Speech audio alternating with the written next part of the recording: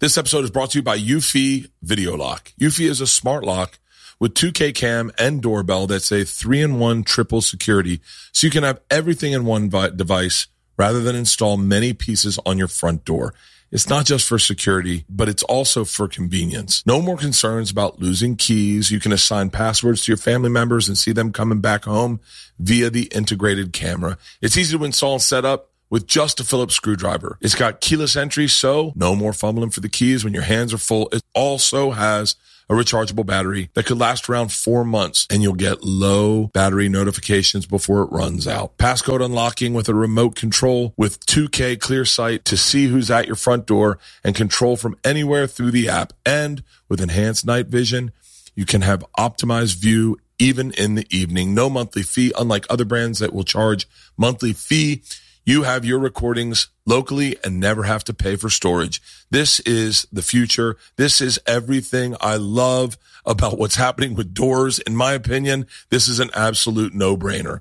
I'm telling you right now, this is an absolute no-brainer. We installed them in the house, and it makes, especially when you have a family, it makes life so easy, so secure, so safe, and once again, so easy. Search Eufy Video Lock. That's EUFY Video Lock, or visit eufyofficial.com/video lock to see how you can gain complete control of your door.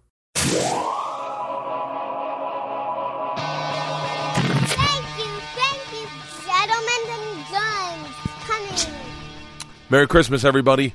It's a brand new Bertcast Christmas special with my buddy Doug Benson.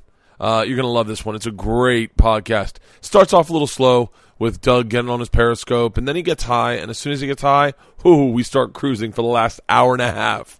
It's good. I hope you guys enjoy it. Have a great Christmas. Love your families. Eat awesome tonight. I'm eating like a pig. Hey, I'm posting a new vlog. It is my Christmas party from last night. Little impromptu party Leanne decided to put together with just check out my YouTube. All right, go to BurtBurtBurt.com. Have a great Christmas. Merry Christmas. Ladies and gentlemen, Doug Benson. This is Bertcast. All right, grab that mic. That thing's been going the whole time. I don't know. I meant to look at it. Oh, fuck. But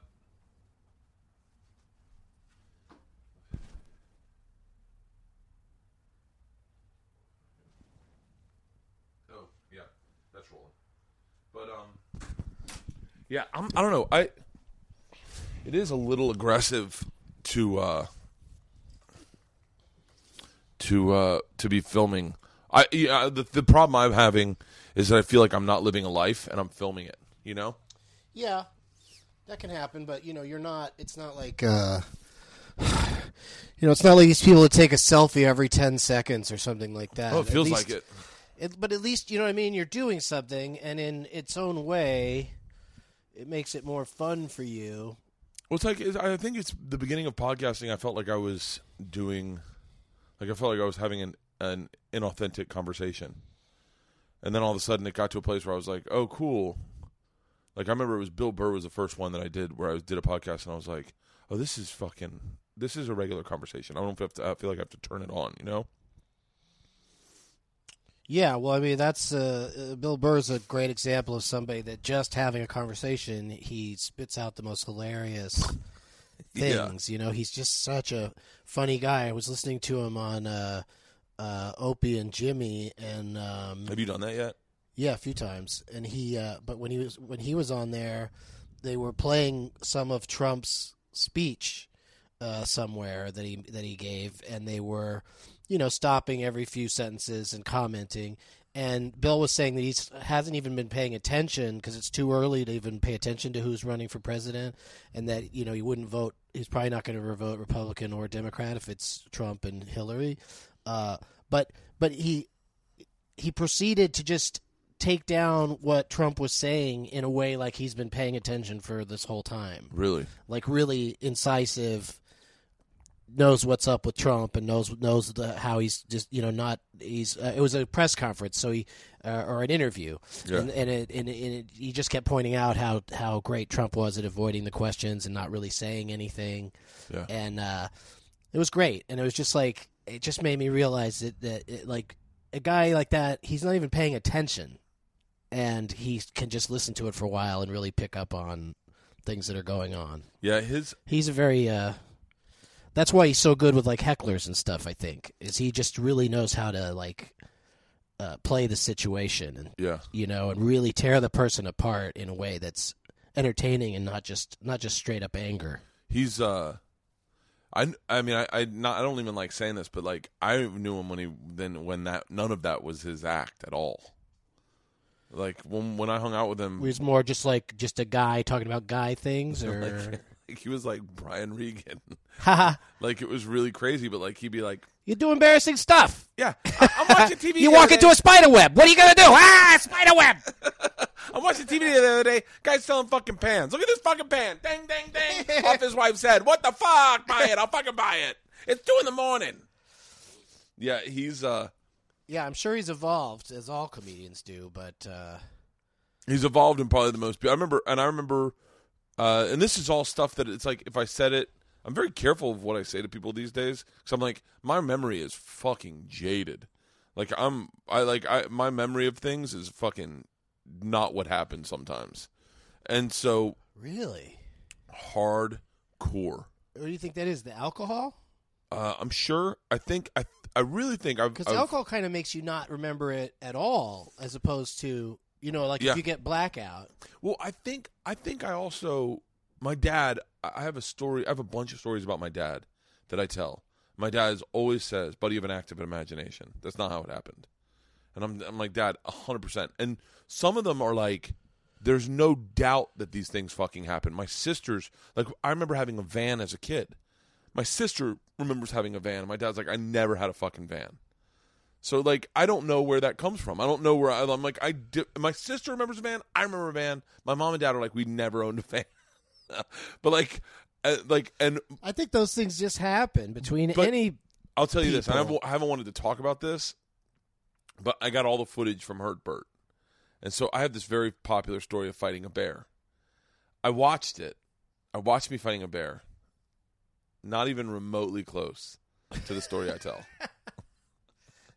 I mean, so much so that I'm like, as I watched it, I went, like, you think you changed the story through repetition? I changed the story because I told it on stage and it needed laughs. You need punchlines, yeah. And it is thematically it is what happened. Like definitely the bear fucks me, but like you don't see my wife. Like there's so much of the story that I'm like that I just go I can't I don't remember it. I don't remember things well. Like I used to when I tell the machine story, I used to tell people I could tell you without a doubt what I was wearing when we got pulled off that train. Without a doubt, I could tell you what I'm wearing. Someone sent me a picture of it, and it's not at all. I remember I was like I wore a blue Kelty ski shell, jeans, and tan Merrill boots. I am in slacks and a white button down. And I vividly have the memory because I remember thinking I'll be wearing this outfit. It was one of my first thoughts was I'll be wearing this outfit if I go to jail for fucking 6 months. I'll be wearing what I'm wearing now for a very long time. And then I saw a picture and it's not what I was wearing and I was like, now granted I am trying to recall a memory. I do remember having that thought, but I'm trying to remember what I was wearing probably 20 years from then. But I don't know, so then you couple other people in that and it's like my recollection is just it's shit these days. So like what I was going to say was I just don't remember things. I don't remember them super wrong, but I hear what you're saying though. There are times when like you just think that you just have a certainty about something that either other people remember it differently or like you're saying you're just absolutely wrong about it, but you just remember it that way for some reason. I was always concerned that I had misremembered the Tracy Morgan story. Like I was always like I never wanted to tell it on stage ever because I didn't want to tell a story about Tracy. You know? That was my and then I was like, second of all, if I do tell it, I don't think and he hears it, I don't think he's gonna remember it was one night. It was one night of his life that he partied and he was funny. That's it. And so I went to Tony Woods and I was like we were at Brew Haha in Cincinnati And I went to Tony Woods. I was like, I'm going to tell a story. You tell me if you remember this story, and will you tell me if my recollection's at all fucking close to it? So I started telling the story. He goes, oh, this is a Tracy Morgan story. I go, yeah. He goes, yeah, I was fucking. But his recollection of the story, I'm much more culpable throughout the evening. Like, I'm hammered, my shirt's off, like in his recollection of the story. Sure. Like, I was going tit for tat with whatever Tracy did. I was trying to match his energy. That is not how I remember the story at all. And so one night at DC, Tony Woods came on stage with me, and we told the story together. But he told his version, and I told my version. And, like, dueling, like, it was pretty fucking interesting. But I don't know. I don't know why I got on this rant. I don't know. Is the show started? Yeah, the show started. Bill Burr. It was about Bill Burr and Bobby Or Kelly. are we just sitting in your garage with microphones? We're just sitting in my garage with microphones. I've set up my Periscope. It says from Bert Kreischer's stupid, smelly man cave. Oh, hit it. Yeah. Yours go away, too. I don't save delete them. my replays. Yeah. Makes it more precious. Yeah, and it also, teaches a lesson to the people that jump in just to talk shit, is that it's not going to be, Yeah. what do you call it? Are you recording your It's not Periscope going now? to be safe for. Yeah, we're on Periscope. I was Hey, just guys. shooting a random shot of your boots or whatever. Oh, nice. I'm just trying to stretch them out. My feet got fat. I'm just waiting for everybody to come in. If you start talking right away, then people just start asking you questions about that you've already said the answer to. So I love, like, Joey Diaz smokes a morning joint. I've always retweet his. Here, I'll retweet yours right now. Joey Diaz smokes a morning joint, and you can tell he's, like, waiting for people to show up, so it's up against a wall. Yeah, you just wait. Like, now we're up to 375. It might not get much higher. Oh, it'll get higher. Because now I'm inviting my friends. Well, because only a certain number of people get a comment. So you think There's a people- cutoff on the comments, so like I can only get so many before because people don't really want to watch and not have a chance to participate. I just shared on Twitter and on. You have 374. Yeah, now we're up to 403. Here, do a tour of my 420. man cave. 420. 420. Show them around my man That's a cave. good idea. Oh, show them around. Yeah. They've probably. A lot of these people are probably familiar with Bert Kreischer and his man cave. Periscope's a fascinating thing. I found myself getting in trouble on Periscope and having to delete replays because I was like, oh, fuck. I don't know what I you just said. you just say stupid shit that like why like sometimes if somebody says something to me that I don't like, I'll just give them a real honest response and that doesn't This is a hardcore multimedia podcast. that's not We necessarily vlogged. Here, Yeah, do you we're ever all do over it the place. sideways? Did you stop it? No, you maybe did. No, I don't know didn't what's stop happening. it. No. Why do you have old man type on here? Are your I eyes have that big bad? font. I have yeah, big you have font. big font. Because I didn't get the next largest. I think it's called Oliphant. Is it No, Timothy Oliphant. elephant? So, wait, what are you smoking? This is in honor of. Oh no, this isn't. I thought I brought the Skywalker, but this is Snowcap. Skywalker is indica, right? Mm-hmm. What do you like indicas? Why I didn't bring it because I got stuff to do today. Can you work out after you smoked?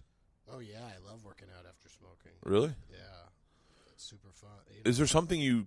Is there... Just gets my focus on, And I always watch something while I'm working out, like a movie or a TV show, or at the very least listen to music or read a magazine. Like I don't really work out just working out. I'm also doing something else. Yeah, I like to... I heard someone say something stupid on a radio the other day, and I literally was like, I actually think that's a genius idea.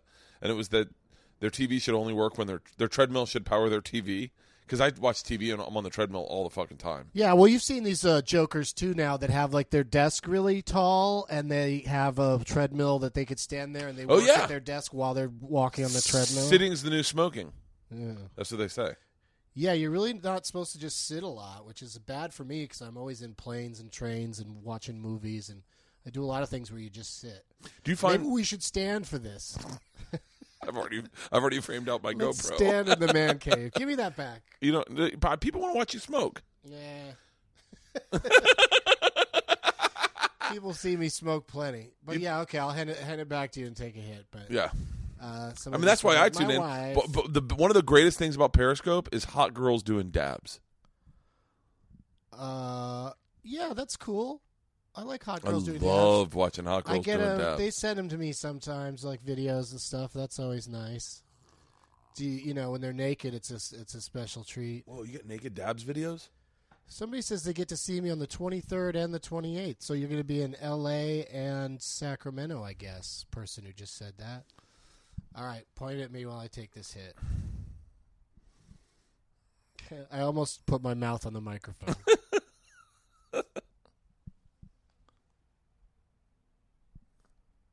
That's how you should end all your periscopes, is blowing smoke into the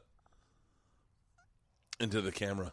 Well, that's the thing I keep forgetting to do. Is I want to maybe I'll do it today.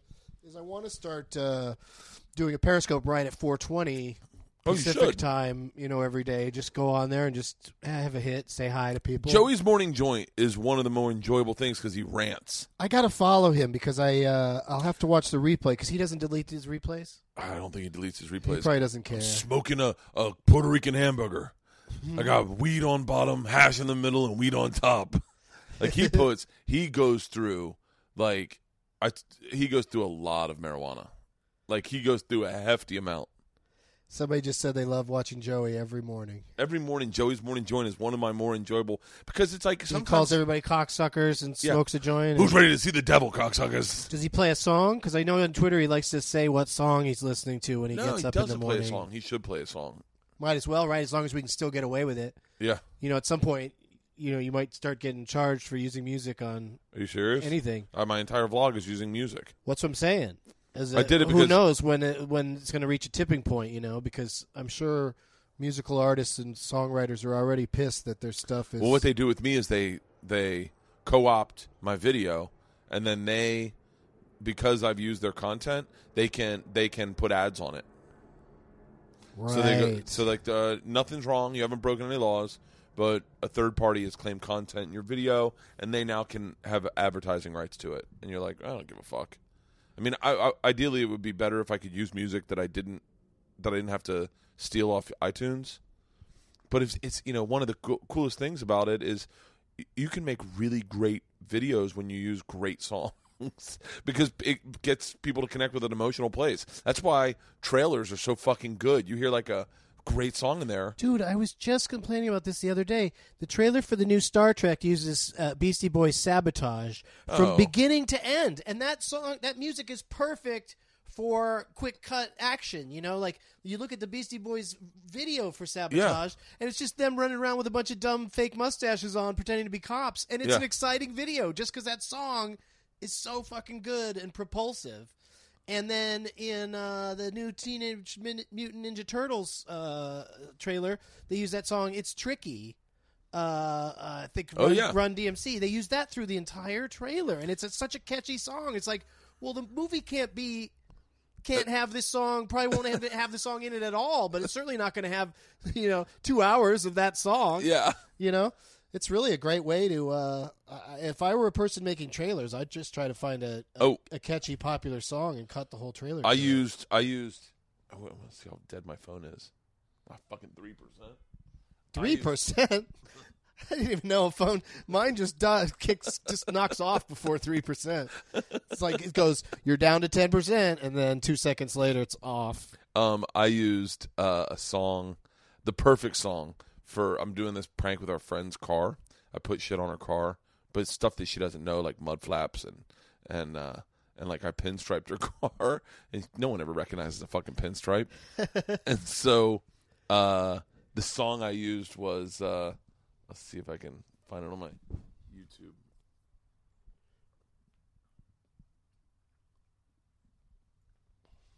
This is fun to listen to. Yeah, it's like getting dug with high. Looking at your device. Oh, fuck. Me hitting another bowl. It's what I like in podcasts. I'm glad I Ubered today. I Ubered over. I don't like how German sounding the word Uber is, though. Here, let's see. Oh, I'm on lock. Like, tell me if this isn't the perfect song. Riding Dirty. Oh, now I can't. You use that under footage of your daughter on a tricycle? No. Now that I've played this song, I probably can't fucking advertise on this podcast. Riding dirty means condomless, correct? Oh, I didn't know. I think that's what it means. Are you serious? I think so. Riding dirty? Yeah. Oh, shut the fuck up. Yeah, I think so. I didn't know that. Yeah. Oh, I thought it just meant like you That's were... why I made the inappropriate daughter on a tricycle joke. No, I did not know that. The piano's off. I'll put some music in the Piano post. with an on-off switch. What a drag. Pianos are always just supposed to be ready. They're just waiting to make notes. Don't get to shut down like C-3PO. If someone came back from heavy. if someone came back from the past and walked into my man cave and hit the piano, they'd be like, "Oh my god, is my hearing going?" Someone from the past. I believe in time travel so much. Yeah, maybe. You know, I mean, we certainly have it whenever we fly anywhere. have you ever done jury We duty? land at a different time. Have you ever done jury duty? Dude, What? I just, for the third or fourth time, maybe third time, got through jury duty without having to go in at all. Are you serious? Just by checking in on the phone like once a week. What? For 2 weeks. Doug, once a week. Once a week, because this one I just did now was federal. Oh, so you only call like so on you only Monday? have to call on Monday to see if they Oh. need you Tuesday. I was like, the reason you got out of it is because you're supposed to call 5 times a week. Yeah, I just forgot to call, so I got call out once of a it. week. I got out of jury duty, you guys. Well, how'd you do that? I didn't call. No, I call at the beginning of the week, and they said, and I didn't know this was going to happen. The first Monday, they said, call us back next Monday. And I was like, oh, great, I get this whole week without having to go in. Yeah. And then the next week, same thing. But the reason I think that it happens that way, because I've done it with regular jury duty, like state jury duty or whatever it is, or city, it must be state. When I've gotten called for that before, they always let you have like 1 or 2 postponements, Yeah. and they're usually like within a time period. It's usually the calendar year. Yeah. So my recommendation to everybody is postpone to December, because nobody wants to start a trial in December, because you're going to have that long break. You know, like they're not going to do a trial between Christmas and New Year's. Yeah. During the holiday taint. So just push it. Holiday taint. Yeah, taint Christmas and a taint New Year's. It's the holiday taint. Every year I go on the holiday taint tour, where I just go up and down, just do shows all in California. Really? Every night of the week between Christmas and New Year's. Where are you doing shows all the way this up year? to New Year's. It starts in San Diego, Irvine, Sacramento for 2 nights, and then San Francisco for New Year's. When are you doing Irvine? Irvine is Monday. That'd be the 28th. Really? Yeah. What are you around? Yeah, I'm around. You want to come down and play? Yeah, I might. Yeah. Do some silliness? Yeah. That would be fun. What's my jury duty was over that. It was the week. It was last week, and I went in, and they were like, "No one ever picks a jury for that week." But the judge came in and was like, "I know everyone says they're never going to pick a jury, but we're going to pick a jury, and we're going to work up until Christmas Eve. And if it goes past Christmas Eve, we'll take a hiatus or whatever, a break, and we'll go after Christmas Eve. We'll start back That up." sucks. Can you imagine if that happened? Oh, I was, and So then you got out. well, the You guy didn't get picked. the guy that was waiting trial, I think committed another crime, and went and got arrested. Was like out on bail and did something else? Did something else, and because cops rolled in, we were all waiting to go in, and cops came in and they're like pulling out pictures of him, pulling out pictures of his girlfriend. I think he did something else. I'm not sure. I think he got scared. I think he hit the panic button because we went through one day of trying to pick a jury, and like where everyone goes through and says what they do for a living and how many people they live with. And I watched this kid was just looking, and I was like, I bet he got out of there and he's like, fuck this, I'm fucking, and he probably got hammered and fucking was What'd like. you say when it got to you when you were saying Never got to Did me. you say I'm the machine? No, What do No, you do for a it never- living? I'm a machine. it never got to me. Never got to you because they just dismissed everybody as soon as something went down with that guy. The next day, we all went back, and then they were going to pick a jury that day, and they were like, well, sorry to keep you waiting. Good news is you're not going to be on jury duty this Do you week. coat and tie it when you go in? No. Yeah, see, that was my plan. Is I was going to go crazy casual, like ridiculously casual. There's a lot of really good plans. One woman went crazy. She just went crazy. She wore a nun's habit. Yeah. Whoa. Wore a nun, but a casual nun's habit, like if the nun worked in Guatemala, like a army green nun's habit, and then everyone had canes. Everyone had canes. What's that about? Just so that they look feeble and they can't take care of themselves. So don't pick me. Are you still periscoping? I will totally play the. Are you still periscoping? Excuse me, Judge. I'm on television, and I will be a distraction to this trial. I've done that. I've pulled that card. I've been asked to be on juries a few number of times. Are you still periscoping? Yeah. That's been on this whole time? I was just curious, like if I just put it face down and just all they could do is hear, how many people would stick around, and there's still over 300 people. Are you serious? Yeah. Hey guys, check out my podcast. Oh, somebody just wrote, Doug's gonna be mad when the battery dies because it is a real battery churner. That and data. I went through the mine's roof doing on my pretty data. good so far. Yeah, it really chews up your data. Yeah. The thing I witnessed about jury duty is, I wish I could figure out a bit for this, but is the juxtaposition of people representing themselves versus how you represent yourself online. Like online, all these people would have pictures of them doing great shit, but once you go into jury duty, you show the sad part of yourself. Judge, I can't support myself. I live with my parents. I can't come in because if I go in, my dad's on disability. Like everyone shows like their really sad part in there. It was very open. Like everyone lives with their fucking. Everyone's trying so hard to get excused that they're just using whatever is going on in their life. I've been stabbed. Some I've been might be attacked lying. 3 times. Do you think some are lying? Because aren't you sort of under oath? You're under oath. I think some people are the same way they would accentuate their life to look beautiful on Facebook. They are doing the exact opposite in jury duty. Like, it was really fascinating to me. Well, if I were a hot girl, I'd sex it up because that's another thing that who would want that in the jury box? Some there was a lawyer, gorgeous girl in there. There was a lawyer that was with her gams fucking out. Hot. Yeah, I'd throw my legs over the jury box and not a lot be of a hot attractive lady. people Maybe in jury spread duty. them. I'm like probably top 5%. It's the classic joke. The only people at jury duty are people who are too stupid to get out of jury duty. Well, I'm in that group. But, that's why some people don't register to vote, is they don't want to ever be called for jury duty. That is, I wish I could unregister to vote, because I don't vote anyway. Oh, Bert. Yeah. I mean, I don't vote I'll vote for the president, but that's the one that probably matters the least. Well, it's certainly, your one vote probably won't change things, because it's usually not won by one vote, but... Well, I said that on TV one time during Bush's election against Gore. And I was like, first of all, I'm a write-in vote from Florida. My vote doesn't fucking count. Yeah. And then they were like, the write-in votes from Florida are going to count. I was like, oh, fuck. Oh, this guy's pointing out that it comes from the DMV, the jury duty, that's how they get your info and contact you. No, can't be. Makes sense. Because that's also, you got to show your driver's license to vote.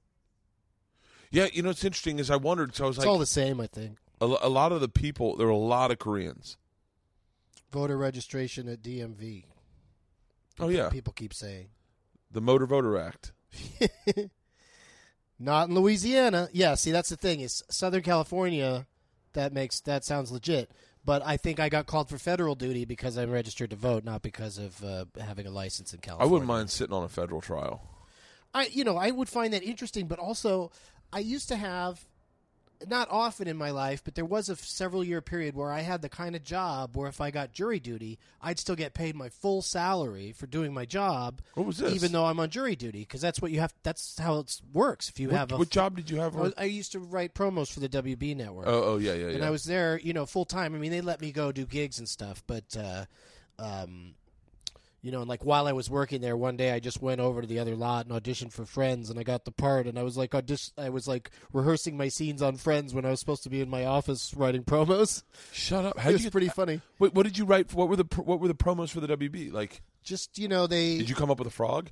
No. That was the thing that I had to live with, was that they'd already decided that the frog should be the mascot and that would work. No, I didn't. I had to write things for the frog to say, which was very frustrating because they wouldn't make new animation. They just had him just moving his mouth, and you had to try to So you were stuck write in things that would match his. 2-syllabic. Yeah, you had to match his pre-animated mouth, and also he's talking, but the gag in the old cartoon that he's from was that he only sang and he only did it when no one else was around because his owner kept trying to show him off. Remember that cartoon? It's called One Froggy Evening. That's where the frog is from? It's from a cartoon where I don't think anyone remembers he WB. He just put the frog. I know WB Network is now sort of the CW. Really? Yeah, because WB and UPN were both struggling networks, and then they merged and formed CW. So that's a way to know what WB. But WB, of course, some people still have to know it because there's people out there that love, like Gilmore Girls is getting a reboot. But also Buffy the Vampire Slayer, Dawson's Creek. They were all WB. Yeah. How did WB WB had fail? some They pretty were had huge some shows. really big shows. But they were big culturally, but not big eyeballs-wise. You know, it's kind of like Mad Men or something where, like, it seems like everybody's talking about it, and then their rating is like 4 or 5 million people, Yeah. you know, out of 300 million. You know? It's like, but it feels like such a big deal because culturally it gets so much attention. And what did UPN had, like, the Steve Harvey show or, like... Steve Harvey was on WB also. WB had like a bunch of black shows, so that's where I got to spend a lot of time around people who do not like white people. Oh.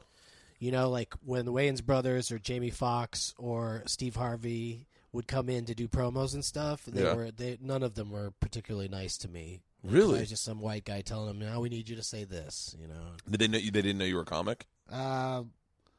One time, Roger Rittenhouse used to write some stuff over at the WB, and I think Steve Harvey knew him. Like, he was happy to see him. He's like, Really? Yeah, and I think even whenever he didn't like a joke, he'd say, "Raj, what could I say instead?" You know, like he'd call him Raj, and he'd ask him like directly, like, "What do you think I should say? You know, here instead of this line." Like, he was pretty nice to him because he knew he was a comic. Yeah. So that was a good question on your part. Is that it does help that they know that you're, but you know. You're also just just some white guy that works at the WB in the promo department. So wait, what did UPN have if they had Jamie Foxx and... No, Jamie Foxx was on WB. No, what did UPN have? UPN I remember had, UPN being the black They had channel. a night of that stuff. They had the Tyra Banks, America's Next Top Model was one of their big shows.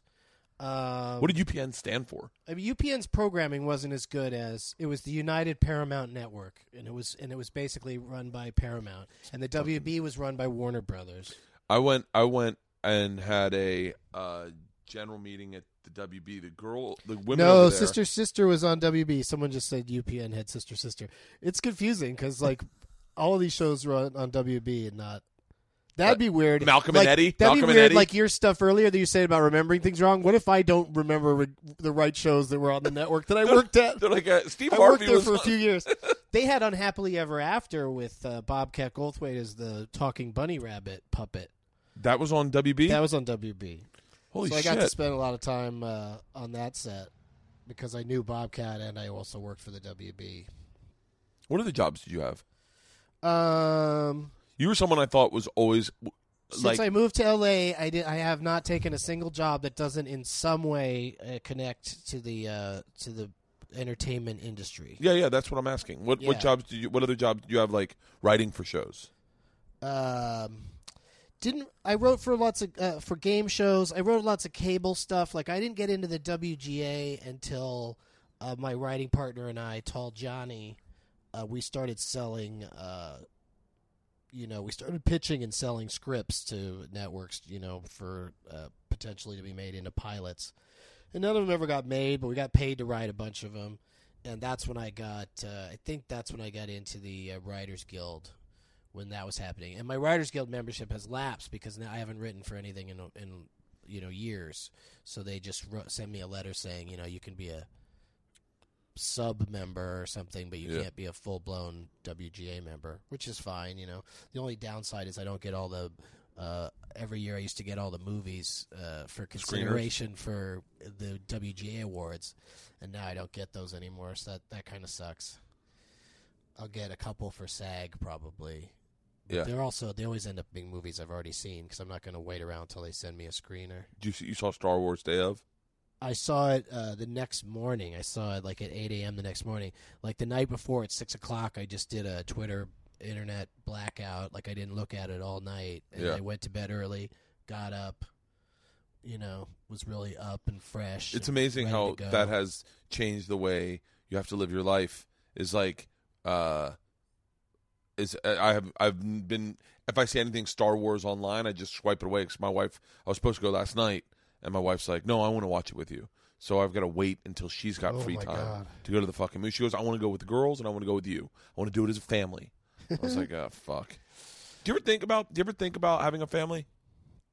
About how I'm not going to? You're not going to? Mm-mm. Not at all? Mm-mm. But no, and I know it's the single greatest joy a person can have in life is having a child. It's not.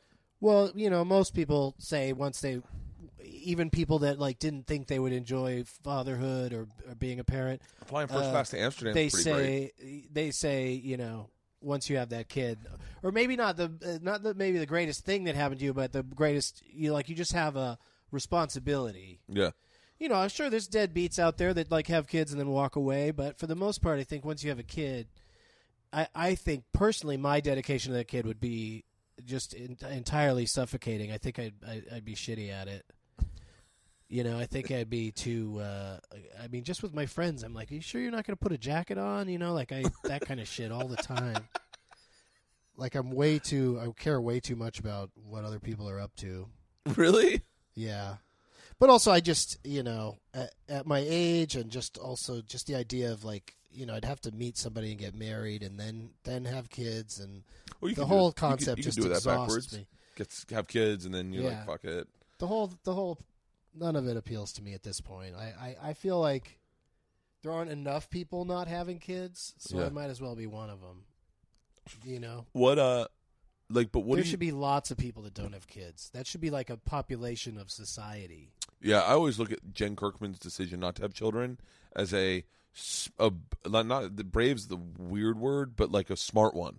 Is realizing you don't want kids is such a bigger decision than half the people that just go, it's time to have kids. Yeah, well, also lots of people. Well, also it's funny to me. Like it's hard for me to relate whenever I watch anything about a couple that's having a hard time having a kid. Yeah, and how sad they are about it and the struggle. Because I'm just like, well, there's plenty of people that have kids that didn't set out to. That it just happens because they, fuck up and get pregnant, and then, then they go ahead and start a family when they didn't even mean to. Yeah. Or especially at second and third kids are often mistakes, as they like to call them, and I've gotten this far without, if I'd have got somebody pregnant and they wanted to have the baby and we had the baby, I would probably adapt to that, and that would be my thing, is having this kid. Yeah. But since I've gotten this far without that happening, it's like, why not just ride this wave and just be a guy that never had kids? Because I'm not a responsible person. I mean, I get a lot of work done, even though I'm a pot smoker. And I show up on time to places and stuff. But other than that, like I don't clean my own home. It's either a mess or I pay someone else to do it. Those are the only two things it can be. Because I'm not going to sit around cleaning my apartment, I clean my hotel room more than I clean my apartment because I'm embarrassed if I make a mess and the maids are going to come in. You're the perfect bachelor. You're the perfect I'm not going to spend my time. There was a moment in life where I realized I was doing something. And someone was like, you're really wasting your time because you could pay someone to do that. And then in that time, you could make more money than doing something where you get paid instead of doing something that you just have to get done. Yeah, like building that's a how fence. I feel about laundry sometimes. Sometimes I just drop it off at the laundromat and it costs a lot. It costs maybe, because the laundry machines in my building, after all said and done, after you do a couple loads, you probably spent like $5. And it's $20 down at the Fluff and Fold. Yeah. And you could drop it off and come and swing by and get it on your way home after a few hours. And like somebody said to you, you could be doing something. You could be earning money during that time. It was my dad. I was doing something. I wanted to do my lawn, and I wanted to build a fence. And my dad's like, "No, you pay someone to do that, buddy." He was like, "In that time, you could come up with you can find ways to make more money in that time." Yeah, but you gotta, sometimes you can't. Or sometimes in life you can't. Like if you're struggling, if you're not making a good living, you can't just assume that, If you're self-employed, hiring if you're somebody not to do the self-employed- work for you is going to Yeah. be, then you really got to go out. You got to Yeah. make the effort to make more money than you're going to have to pay them to fix what your problem is. Why don't you? What do you do with your money? Do you just, Not enough. Do you just save it and just put it in a bank account? Yeah, I mean, I don't really get into it. We got into this one other time when I was here in the man cave about the website that says what your worth is. Your net worth. Yeah. Did we really? We talked about how because they say my net worth is $1 million, and you believe that, and I said, but it's not. I don't have $1 million. I think it's, and not to get redundant, if people listen to that podcast as well, but I think I'm worth $1 million dead. I think if I died in the next, This can't be redundant. I do not remember having this conversation. I may not have said that at that time, but I'm just saying that I'm worth that amount. Like my, not that I own any property or anything, but my estate, if you will, is worth $1 million just because there's just so much sales that's going to continue to happen and even spike a little bit because of my passing. Who gets that? So then I'm probably worth $1 million. Maybe my mom. I don't know. Leave it to me. Okay. Thanks. Hey, how about this? Can you? Somebody's going to get some money that's supposed to go to me because I don't have kids that would automatically get it. Yeah. Oh, leave it to my kids.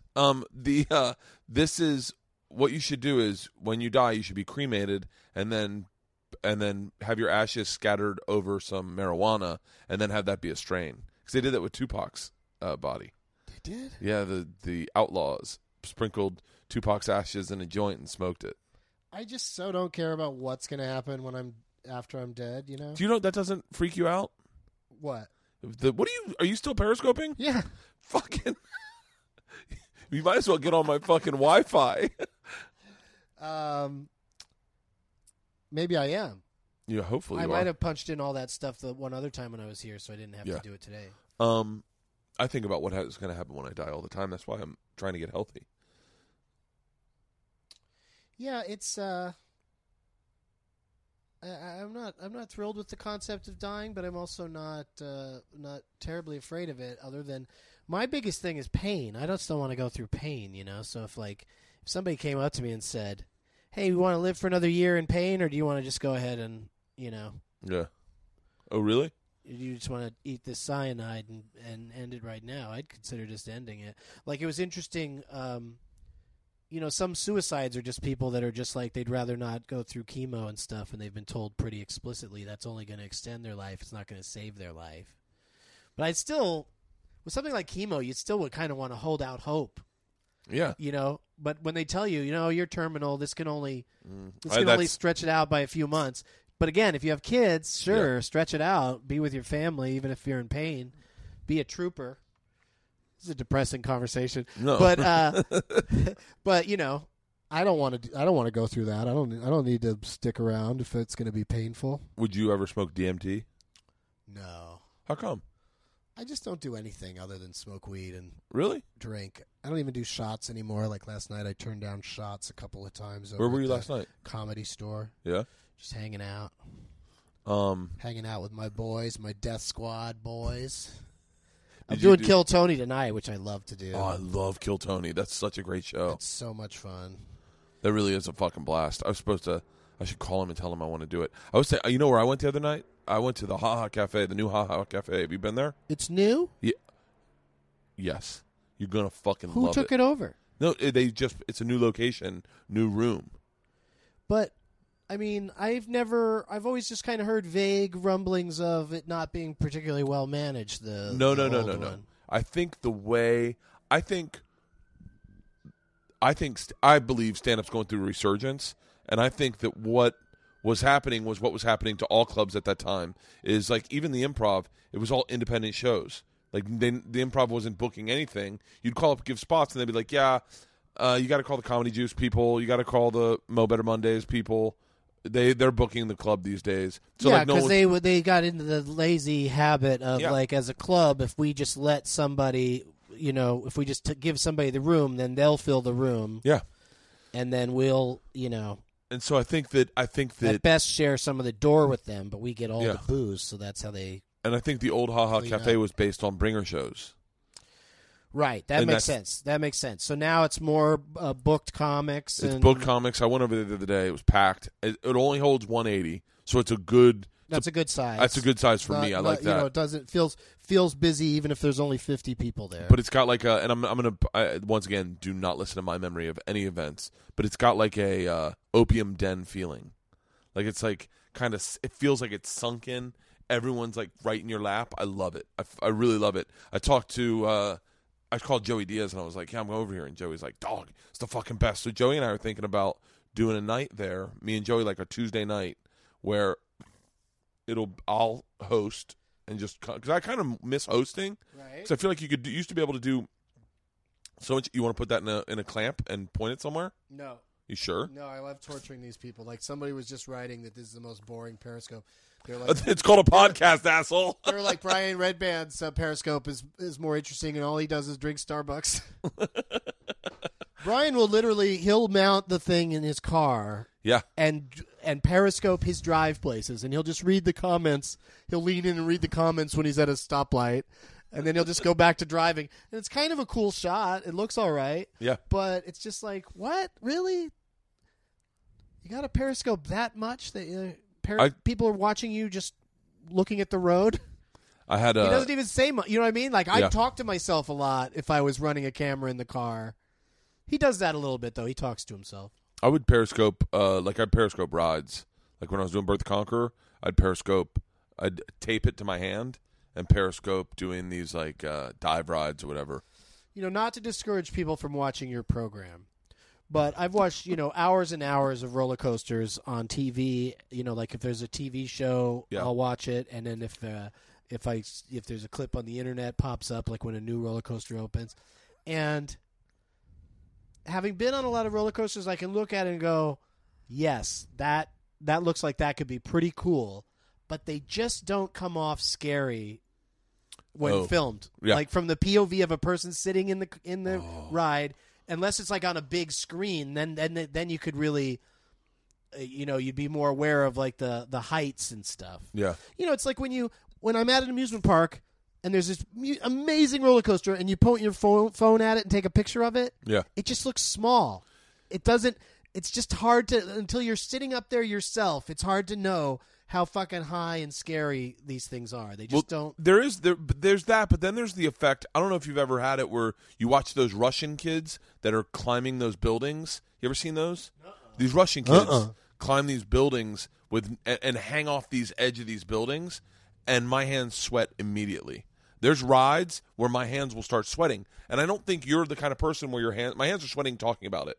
But like there are people who watch that stuff whose hands sweat and go, "Oh my god, I couldn't do that."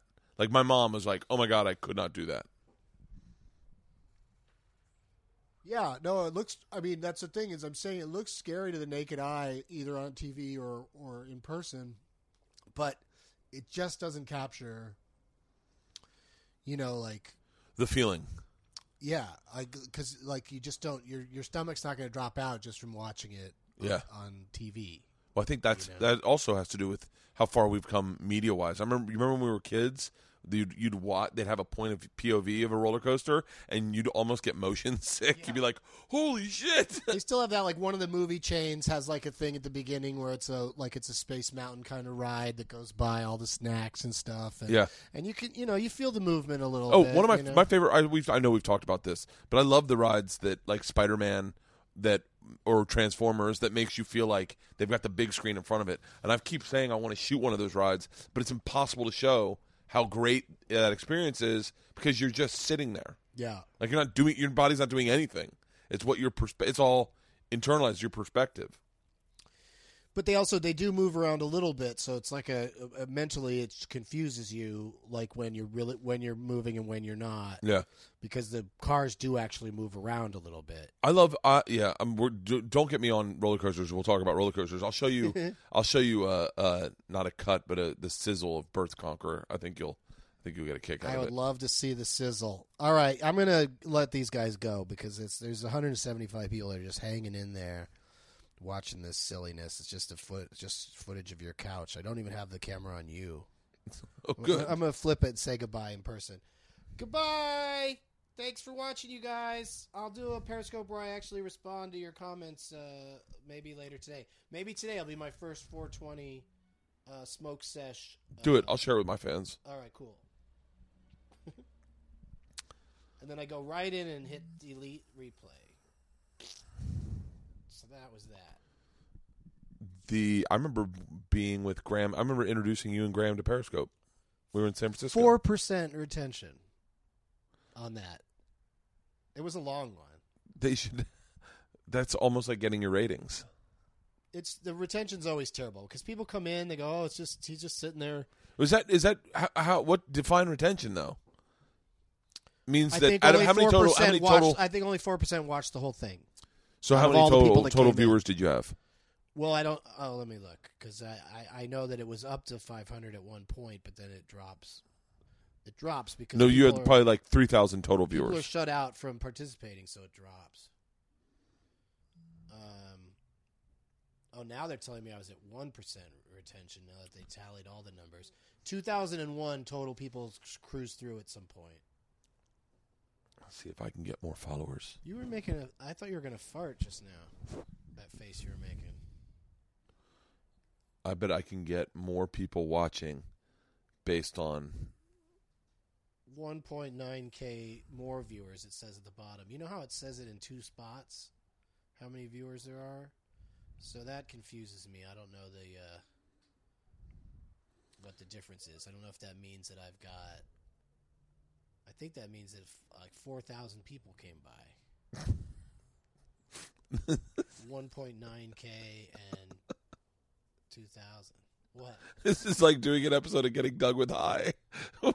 where is it like I listened to the one with you and Hussein? It's more focused than my show's more focused than this has been. Yeah, this has been all over the map. Yeah. Watching Doug Benson get high. Okay. See, I always go sideways. Oh. That way you can save the video and you can put it on your YouTube channel. Yeah, I just don't ever save them. I always get rid of them because I don't like the comments people make. You just disable comments then. Or that's why half the I people want are to see there. the comments because I want to talk to the nice ones. Yeah? Yeah. That's what I do. It's like when I'm bored, like if I'm eating alone or if I'm at the airport, I'll just turn on Periscope and point it at myself. And sometimes even just walking somewhere, like what's his name? Josh Wolf does this fun thing where he does... Oh, the screen's locked. What's it called? He's got a hashtag for it and everything, like Periscope walk or night walk or something like that. And it's basically just him getting out of the house each night, and he just goes for a walk with his dog, maybe. Really? And he just periscopes the walk and just, kind of talks about what's going on and talks to the fans. Well, the thing I told you I'm getting into vlogging, and the thing you notice that very quickly is that people have signature styles. Like this guy Casey Neistat, I'll do it for my Periscope viewers. He always does this every time. He goes like his hand is in the shot, and this guy Mr. Ben Brown, kind of copies that, but he does his own thing. Like he'll reach out to get his coffee in front of the camera. Oh, here you go, guys. This is what you guys subscribed for. Hello from Lutz. Do you How like many are watching? 2006? Really? No, I was so impressed. 210. Because that's a lot of people that don't get to chime in. Because I ask them right now what the cutoff number is, because people know because they do it. I've heard. Hey, does anyone know I've heard 250. I've heard 300. Does anyone know what the cutoff number is? 300. Someone said it's 2006. You get a lot of smart alecky answers when you ask a question. Yeah. The 250-ish. It changes daily, I think. Doug, they want you to come to Vermont. Okay.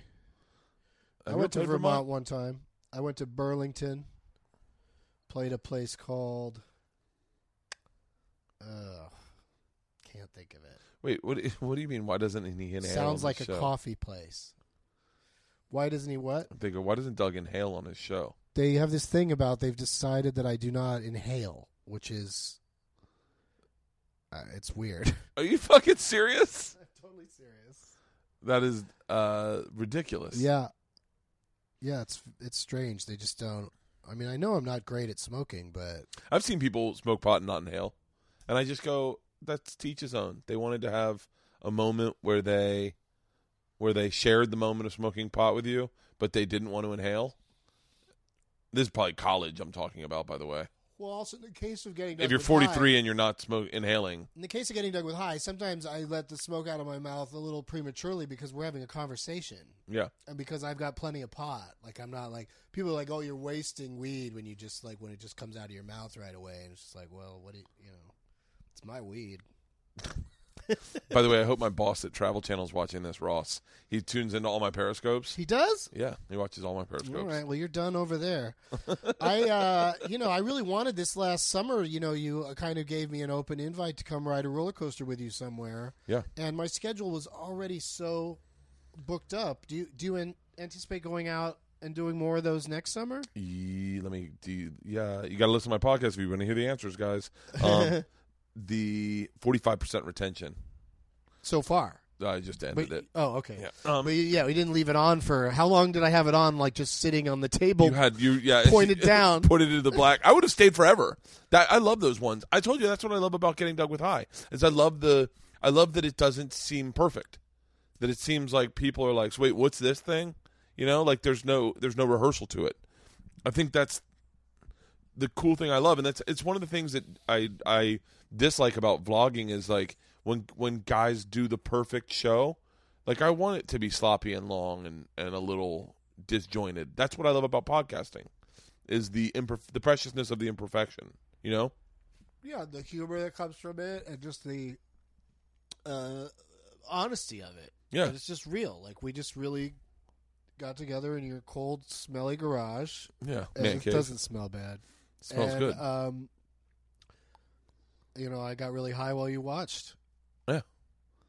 And had your coffee. People will go... Because you have to have your coffee every morning. People will go, this was my favorite episode. You're an addict. Yeah. This coffee is... Yeah.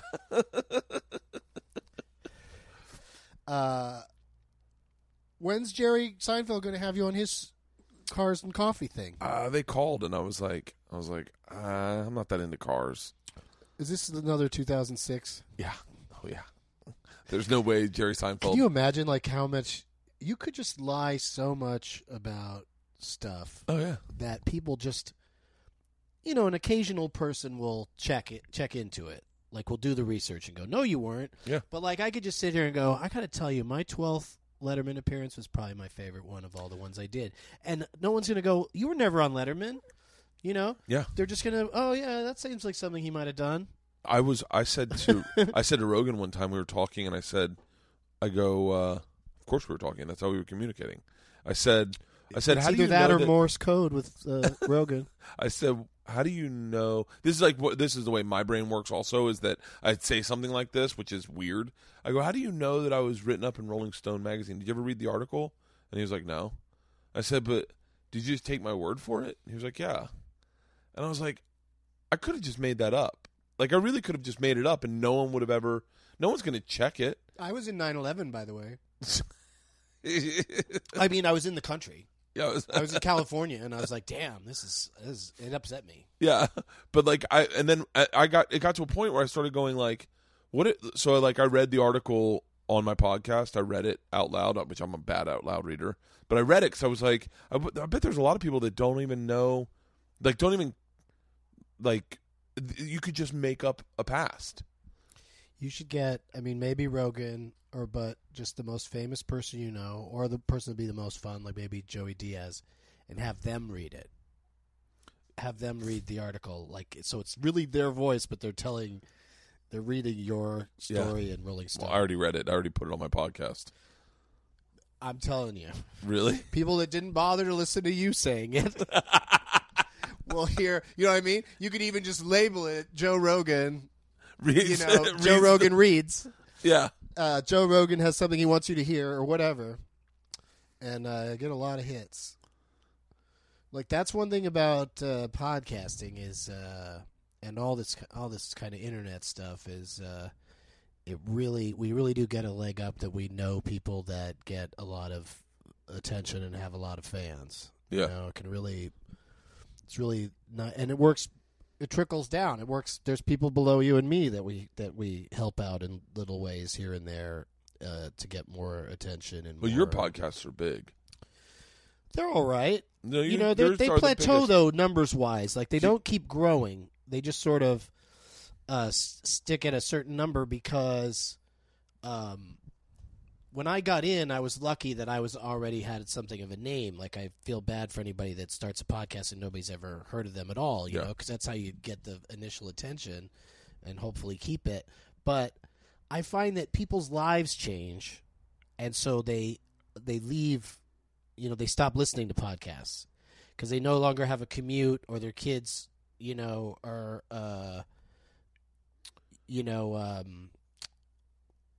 the job they have, they're not sitting in one spot for a long time. Just their lives change in ways that they can't, listen to podcasts. I don't know about and that. at the same time, people are starting to find them. Also, like the latest version of iTunes makes it harder. They decided to make it harder to find podcasts. Like really? It has less of its own section. You have to like scroll a little bit to find podcasts and then click on it. And I think that sort of reflects that it's still very much a niche thing. Like I bet you only 10% of the people in this country listen to a podcast with any regularity. Well, but that's still a lot of people. Let's put that to the That's still test. 30 million people. Let's put that to the test. If you're click and tell reply, I'm fucking. Do you use the vote thing on Twitter? I've done it. Yeah, I've done it. I love it. I love it for stupid inconsequential votes, but I also love it when I really want an answer to an either or four options. I said to Josh Wolf, I put out there, I said, how many people know who Josh Wolf is? Because we were saying to each other, I said 100% of my fans know who you are. And he was like, oh, not even close. I said, bullshit. And he goes, because he said to me, he goes, when you come on my podcast, you can tell any story because I don't think my fans know who you are. And I went, oh, I'm sure they do. And he was like, I don't think they do. So I said, no, I think everyone that knows comedy knows all of us. And he was like, no. So I put it on my thing. Only 50% of the people that follow me on Twitter knew who Josh Wolf was. That makes sense. And I mean, Josh has been on my podcast and stuff, and I bet you it would shake out similarly because people... I bet 100% of my fans know who you are. Everybody likes some comedy and some comedians. Yeah. But then but not everybody's comedy fans where they just like, I just like comedy and I like know dozens of comedians. Usually everybody like don't you get a lot of tweets from people saying, I mean, they may be saying it just because they're tweeting to you, but don't you get a lot of you're my favorite or you're my top 5? Or yeah, but I think they just say that to anyone. It kind of feels that way, but I also think that that's because they really don't. Your average person, I don't think. Like, also it'd be interesting to find out on Twitter, like if somebody could crunch the numbers and say, what that typical number of comedians your average person follows.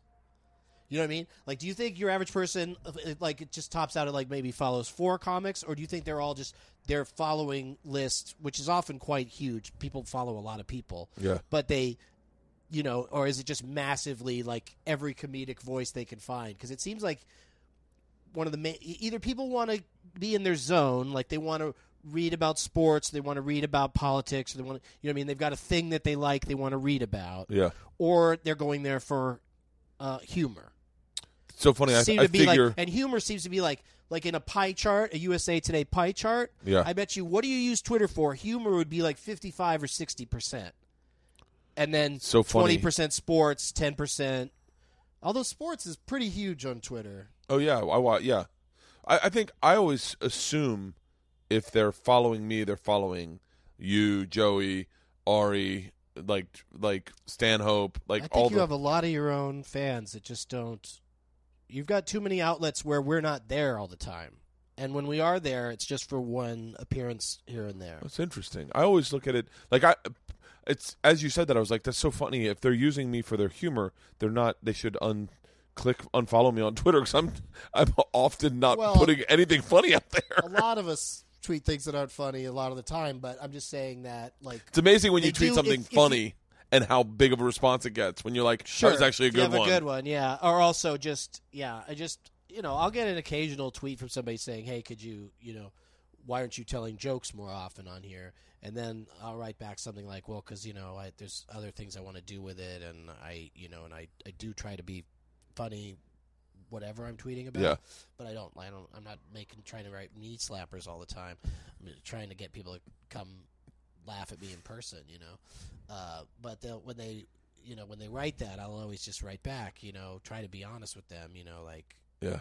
sorry. I mean, my bio, which I think everyone should read your bio first, but they seem to just skip right over it when they follow people. I know your bio. If you can't stand the tweet, get out of the kitchen. Get out of the kitchen. It's just that simple. Like, I don't need to hear about it. Just walk out the door. I don't need to hear Just about fucking it. Irish goodbye, my ass. Just get out of. Just leave my.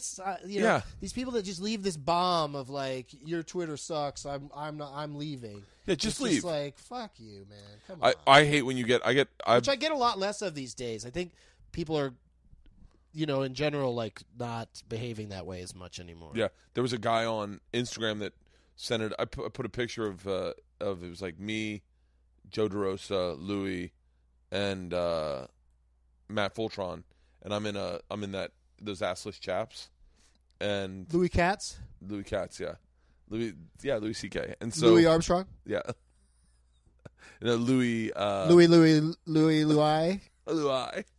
and Louis looks.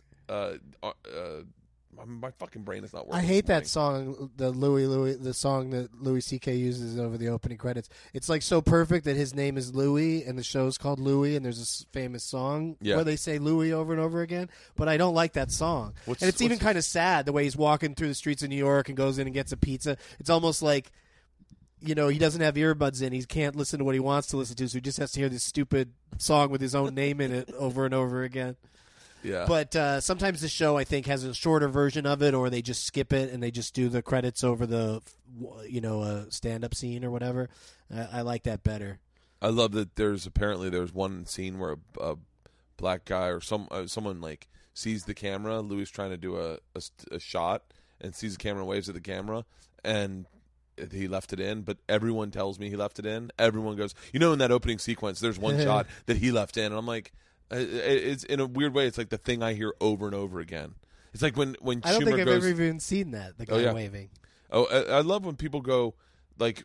I love when people find something small. Like one of my buddies called up and they're like, he's like, dude, apparently like Amy Schumer's the coolest girl ever. And I was like, okay. I'm in my head. I'm like, where did you form this opinion? Because I know you didn't hang out with her. He's like, no, she just gets up at a bar and plays the drums. How fucking cool is that? And I'm like, I don't know if that qualifies her to be. You and I have both spent some serious time with Amy Schumer. Yes, and that to me is the most. I have plenty of friends that are hugely famous, and plenty of friends that our careers have been moving in different kinds of trajectories. Yeah, but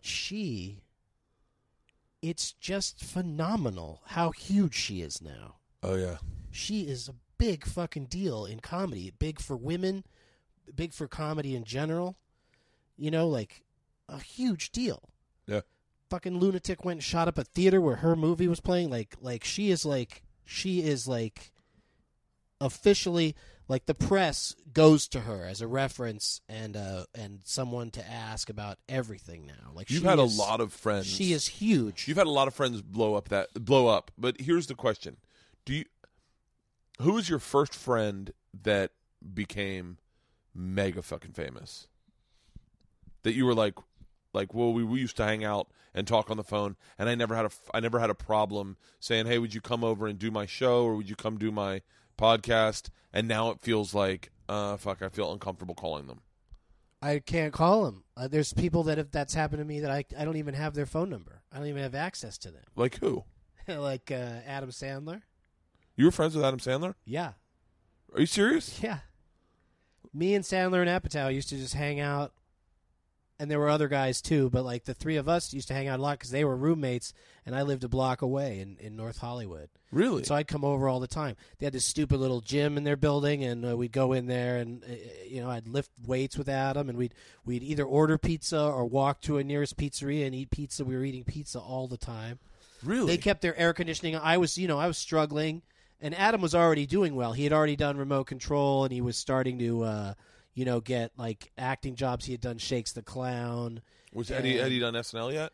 No, that's what he's about to get SNL. Yeah. Then he got SNL, and while he was on SNL for a while, every time I was in New York, we'd hang out.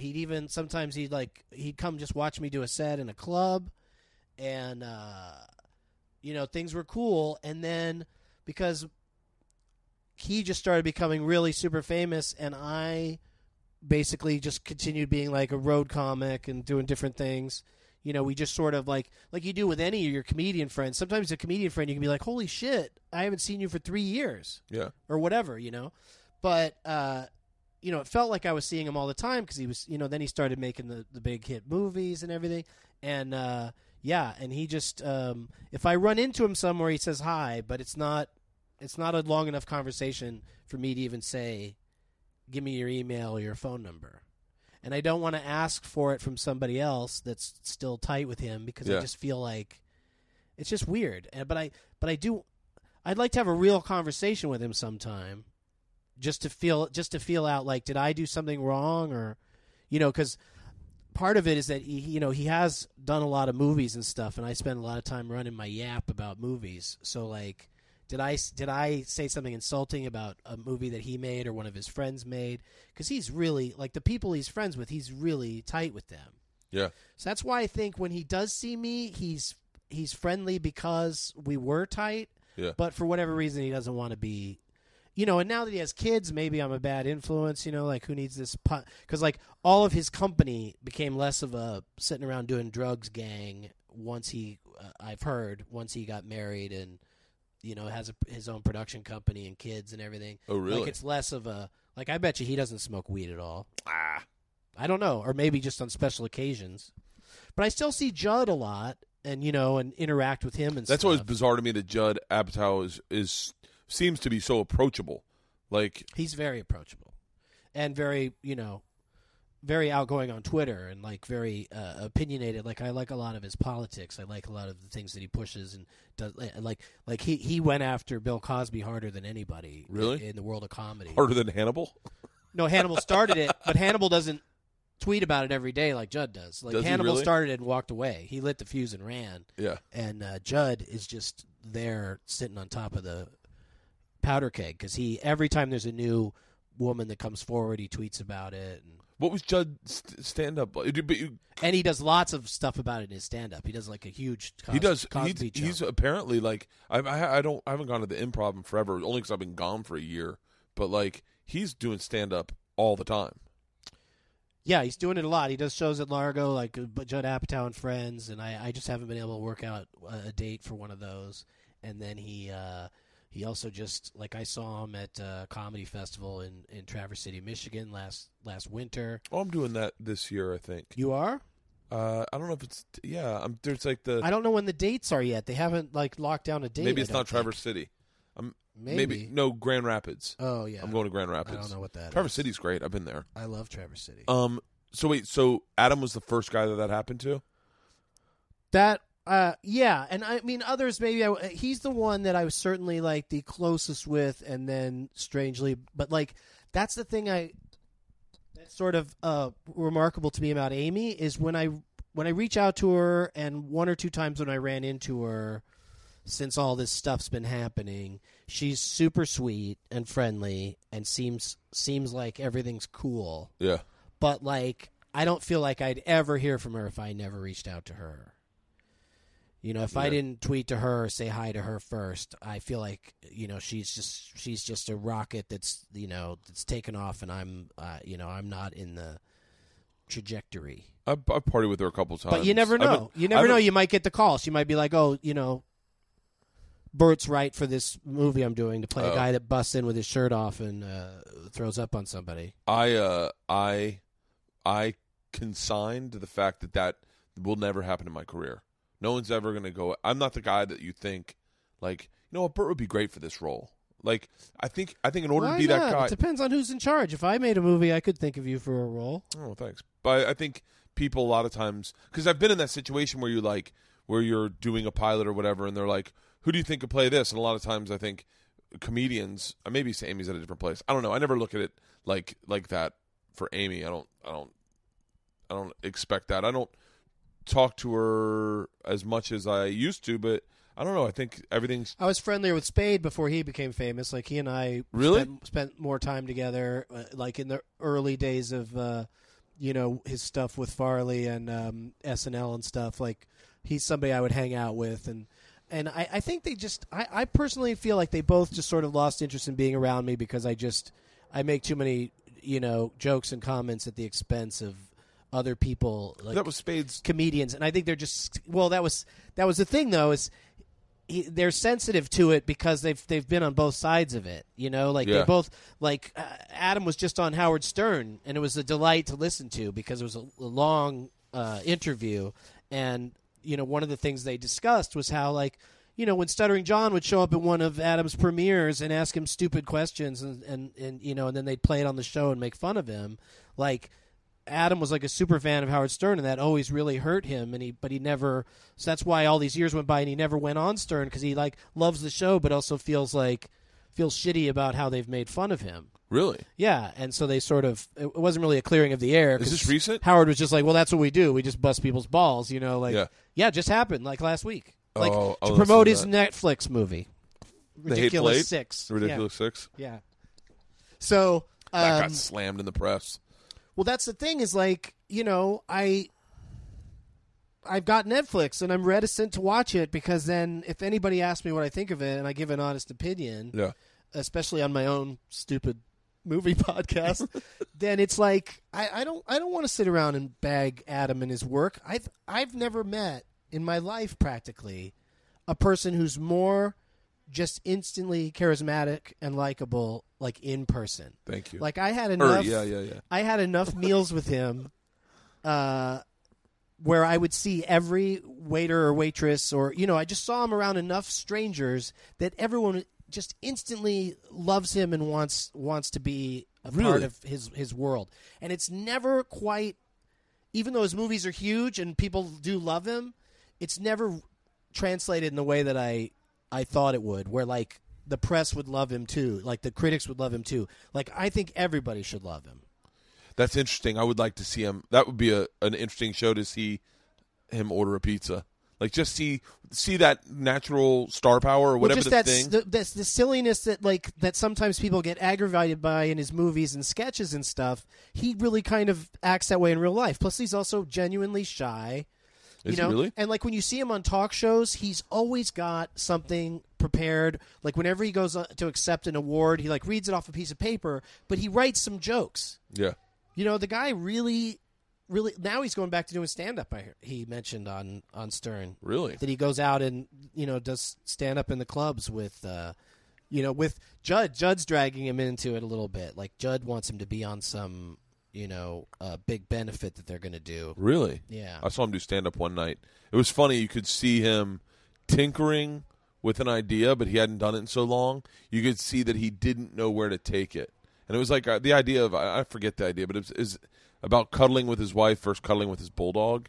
And he was like, yeah, well, he's got to get up and, be really from scratch if he hasn't done it at all for a few years. Oh, yeah. So it's going to be tricky for a while. Like he said to Stern that, like, the sets don't necessarily go great, but then I also think he's going to be harder on himself than he should. I'm sure the crowd is so excited to see him. What he did when I saw him, this was a long time ago that I saw him, but what he was doing the same thing Rock does is that he just doesn't.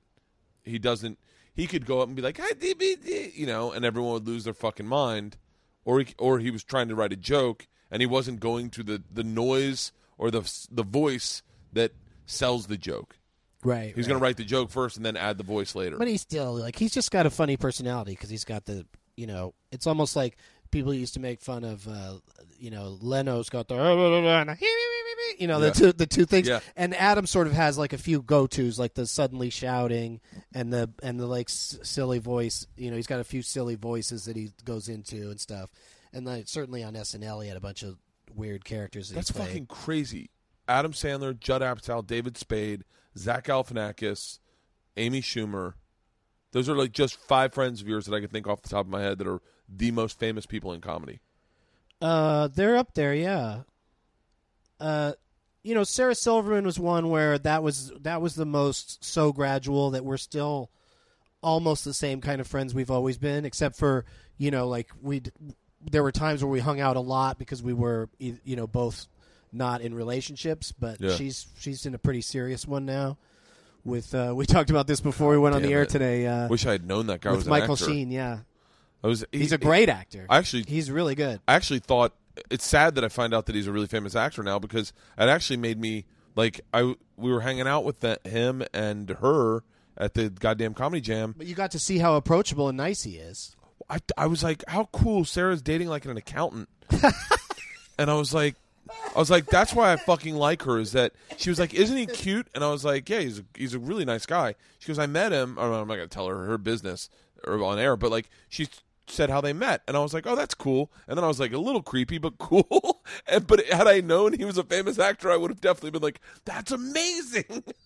But yeah, he played, you know, what's his name? David Frost was a pretty charismatic character. He's played Tony Blair. God damn it, he's I like did not see him. He's like the evil.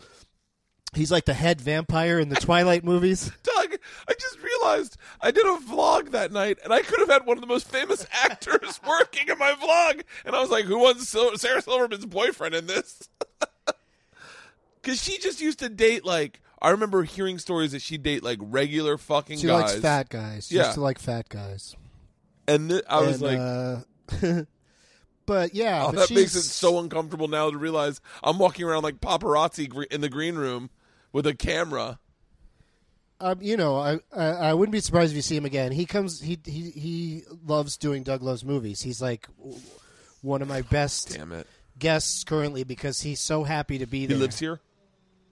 Yeah, but you know, he's also international movie star, so he has to go shoot things in different places. But I think he's got a kid. And lives here with the kid.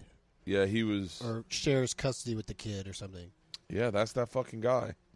Yeah, he's really good. And just super nice, though, and loves playing the movie trivia on Doug Loves Movies, and the fans love him. Like he's one of their favorites now. Oh, fuck, man. Maybe I get you on with him. Yeah, please, and I'll be like, oh, Sarah Silverman's boyfriend's here? Whoa. Sarah's really taking care of you. You know, did you ever see a movie, The Damned United? It's about, British football, and he's one of the, he plays one of the real life the guy's been in owners. 40 fucking movies. Yeah. Yeah, he works. He was in Tron? Tron Legacy, yeah. He's been in all the fucking Twilights. Who is he in Twilight? The head vampire. His name's Arrow. Fucking the head vampire from Twilight was sitting next to me, and I didn't fucking...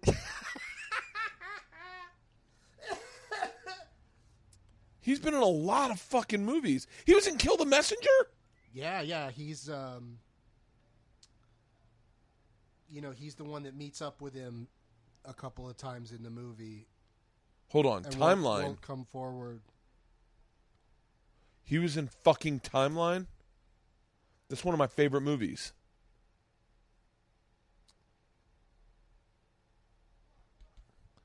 God damn it, man. I'm such a fucking idiot. I'm glad I almost asked him what he did for a living, because I was like, I felt like no one's talking to the guy. I should talk to him. Sarah was off doing her thing. What do you do for a living? I almost said it. I'm glad I didn't.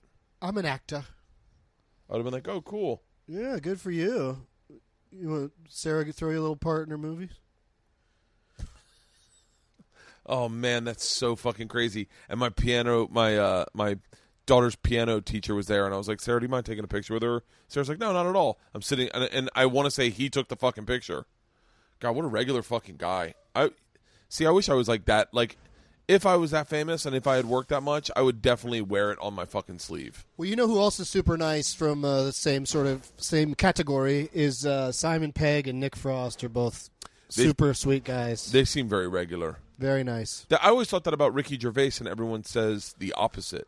I keep hearing stuff that he's not a good dude, but then some people that I know just love him. But I've never come across him. Oh, Louis C.K. We've already mentioned him as a perfect example of like he won't even like I've still got his number, and I hear every once in a while I'll hear from him, but it's real rare. And if I text him, he doesn't text me back. He thanked you on one of his specials. Yeah, that was probably the prior to that special was probably one of the last longer interactions we've had. Yeah. I would like nothing more than to say one line or walk by in the background or wave at the camera on that show. I love his show so much. Yeah. And I'm such a fan of him and always enjoy being around him. I was recently going through some of my old stuff, and I found a napkin that I saved, but it was like he and I did a gig together somewhere. I like opened for him or something.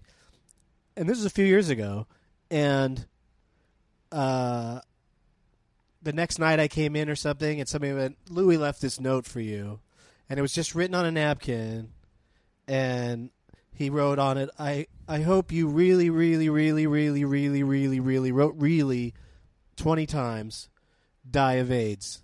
Love, Louis." And that's always been like his sense of humor. He's an interesting guy. I worked with him one time right after I'd had Georgia, and it was right when he was turning the corner in his voice, I think. Where he talking more about the family. Yeah. Daughters. But in this way that, and I watched it unpolished. Like, it was like, my daughter's a cunt. Or not, I don't know if he was that aggressive. I think he said something. Yeah, he does the thing about, when little kids are unreasonable. And it was like, I had just had a kid, and I was sitting back watching him, and I was like, wow, that guy's, I was like, I remember there was the sheriff of Palm Beach County didn't like the show and walked out and was complaining at the bar. And I remember his wife saying to me, "You were funnier than the guy on stage." And I remember thinking, that is not a good sign. Because I thought, that means I'm doing something wrong. Because I was watching Louis, and I was like, where he's going with this in my head was like, this is going to be fucking genius. And you can see when a comic, I said the same thing about Bill Burr back a long time ago when he kind of changed directions and started talking about, I remember the one big chunk he was about, it was very anti-women's rights. Hey, fucking, you want the same wages? Then when the building catches on fire, we go out at the fucking same time, And it's women and children first. Fuck that. Like, and I remember pulling Bill aside and saying, "Bill, this is fucking, like, where you're going, this is really fucking good." It wasn't figured out yet, but I remember just being like, "Ooh, I wish I had thought of that." Like that in that respect. And when the sheriff said that to me, I was like, "Oh, I got to change my material. If they like my shit, I want to be doing what Louis is doing." And but I remember when he changed things, and I was like, we hung out all weekend. We ended up taking a car to the airport together. Not hang out, by the way, not really hang out. Yeah, but he's very, when you're one-on-one with him in a kind of a boring situation or whatever, especially prior to, like now people can kind of stare at their devices more and you don't really have to interact as much if you're like having a car ride together or whatever. But I used to like share cabs with him to get from gig to gig in New York and stuff. And like just a super fun, interesting guy to be around. Like, but also very driven, like often... Like, there's just a lot of comics, and that's why I get a thank you in his special or whatever. There's just a lot of comics that I used to be like the guy. I used to be a comic that would sit around and let them kind of work on their shit with me. Yeah. And I'd never been that way with any. I don't really run my stuff by anybody ever. I've just never approached it that way, really. But, when you're with somebody who's an entertaining person to be around and they just, they just really want to talk about their act a lot, I just go along with it and in a lot of cases try to help, Yeah. And that was certainly the case with him and with Sarah. And here, I'll show you the picture of that everyone is commenting on Instagram. But we got up to do the goddamn comedy jam. Sarah left early. Probably because her boyfriend's so goddamn famous, he didn't want to hang out. I don't think people bug him too much in public. I mean, she's just much more like, that's Sarah Silverman, like when she walks into a room, like it's different. This is the picture we took. Because he looks different in every movie he's in. And you can totally see Louis is not. He's like, all right, start the car. Yeah. Well, that's the same face Louis is making. He's in Super High Me for a second. Yeah. There's a scene where, like, I'm, like, smoking and he's, like, in the green room at Cobb's because he was performing there too that night or something, and we cut him out. Like he doesn't. I don't think he says anything, but like you just see him like kind of with a disapproving look because he's always been like on the fence about. Like he likes to get high sometimes, and he recently he and Howard Stern talked about me briefly because Howard asked him if he'd ever do like Getting Dug with High, and Howard Stern asked him if he'd ever do Getting Dug with High. Yeah, Howard's seen Getting Dug with High and thinks it's funny that we sit around and get high together. He does, Howard would never want to do it, of course, and but he asked Louis like, would you do something like that? And Louis was like, no, I don't smoke like that. But he was nice. He said Doug Benson's a very funny comedian. Like That's so funny he complimented me. But that was, I'm not. By the way, I'm not making a statement to Louis, but this is just how different of men we are. Say I'm on Stern. Let's just say I do my special and I blow the fuck up, and Stern says, "I love Getting Dug with High." I don't have I wouldn't be like, yeah, he's a very funny comedian. Maybe that's what happens when you get really famous. I'd be like, Doug's my friend. Like, we threw donuts at each other. No, that's the thing is he goes, would you go on this show getting Doug with, and then Louis interrupted and said, Doug Benson. Yeah, he's a very funny comedian. Like, he was just very, he was like that. But like, I would pour out. Return my text. I'll text him right now and we'll see if he writes back to me. Hanging out with Bert. Dude, I'm hanging out with the shirtless guy from the other night. No, I saw him when we got up on stage. I was like, what's up, Louis? He's like, hey, how you doing? Like, I think we know each other enough. What should I say to him? At this point, his number might be changed, but say, hey, Louis. He wanted me to be the warm-up comic, or at least try the first week, and then see if I could stick with it, see if I wanted to keep doing it. When he had that HBO show that they did in front of an audience, the sitcom. Oh, really? Yeah, Lucky Louie. Yeah. He wanted me to do the warm-up, and I'd never really done much warm-up, so I wasn't like totally jazzed on the idea, but I also I knew it was Louis, and that I love Louis. Yeah. So I wanted to do it, but it was like, I already had some gig the first or second week, and then once they were, they wanted to get one person and try to use them the whole time, So then the show didn't last very long, and then that was that. But I don't know. I have text anxiety when it comes to famous people. The last time I tried to get him to respond to a text was in 2011. August of 2011, I was in New York, and I said, come be on my show. 2011? That's a long time ago. That's 4 or 5 years, yes. 4 years. Hey, reply and go, hey, never heard back about the show. I'm still trying to solid up the lineup. I'm just going to try to play to what might make him giggle, or I don't know. I'm just going to send him the word AIDS. All in caps. See if he responds. He might write back, who is this? Because that's people. Sometimes they lose all their AIDS context. And then right after that, Doug Benson. AIDS. Doug Benson. Or I should have wrote, I finally got AIDS. You got your wish. That's so funny. We hung out, and I ran into him a couple times. I saw him driving down the street one time, and I waved. But I'm very friendly, and like if I feel like I know you, I'm going to say hi. I will also say my name because I don't think anyone remembers my name. But I would not at any point not see Louis and be like, "What's up, Louis? How you doing, man?" Like I'm very. Yeah, we've talked about this before. I'm sure I met you or saw you 20 times before it really locked in. And the time it locked in was when I was just looking for a parking spot out in front of Gold's Gym in Hollywood, and you were dropping off a kid at daycare or something, and you had your car door open and ran over to me at my car and said, "Hey, Bert Kreischer, how's it going?" Hey, Doug. Yeah, I know exactly what I said. Hey, Doug, Bert Kreischer. I just want to let you know, man, I love fucking Super High, man. I think it's so genius that it was on G4. I go, they play that all the time, and I watch it every time I come on. And literally, you hadn't said a word, and you were like, "Okay, all right." And I was like, "All right." And that was from that point forward. You were not someone I was going to forget. But yeah, I saw Louis, and we were up on stage singing, and I was like, "Hey, man," and he's like, "Hey, how you doing?" I was like, "Good." That's probably the extent of our conversation. But I don't have So you're sure he knew you were a comic. So that's probably why he put up with the shirtlessness as much as he did. He definitely knew you were a fellow comic, not just some weird shirtless guy that he had to was standing too close to him. I mean, if he doesn't know I'm a comic, that would probably hurt my feelings. But we worked together for a weekend, and I ran into him a number of times after that, where I'd be like, "Hey, Louis, how you doing?" I remember asking him inappropriate questions like, "Hey, what are you working on?" And he's like, "Nothing." And I was like, "Why?" He's like, "What do you mean why?" I said, you should be doing a deal or something. You should make a show. And like that's the way Yeah, Captain Positivity. like. And he was like, yeah, maybe I should. And I was like, yeah. And I was like, all right, I'll see you later. Like, well, Bill Burr was saying on Opie and Jimmy that he spent a lot of years, like, spending the whole year being in a development deal or a holding deal and trying to develop shows.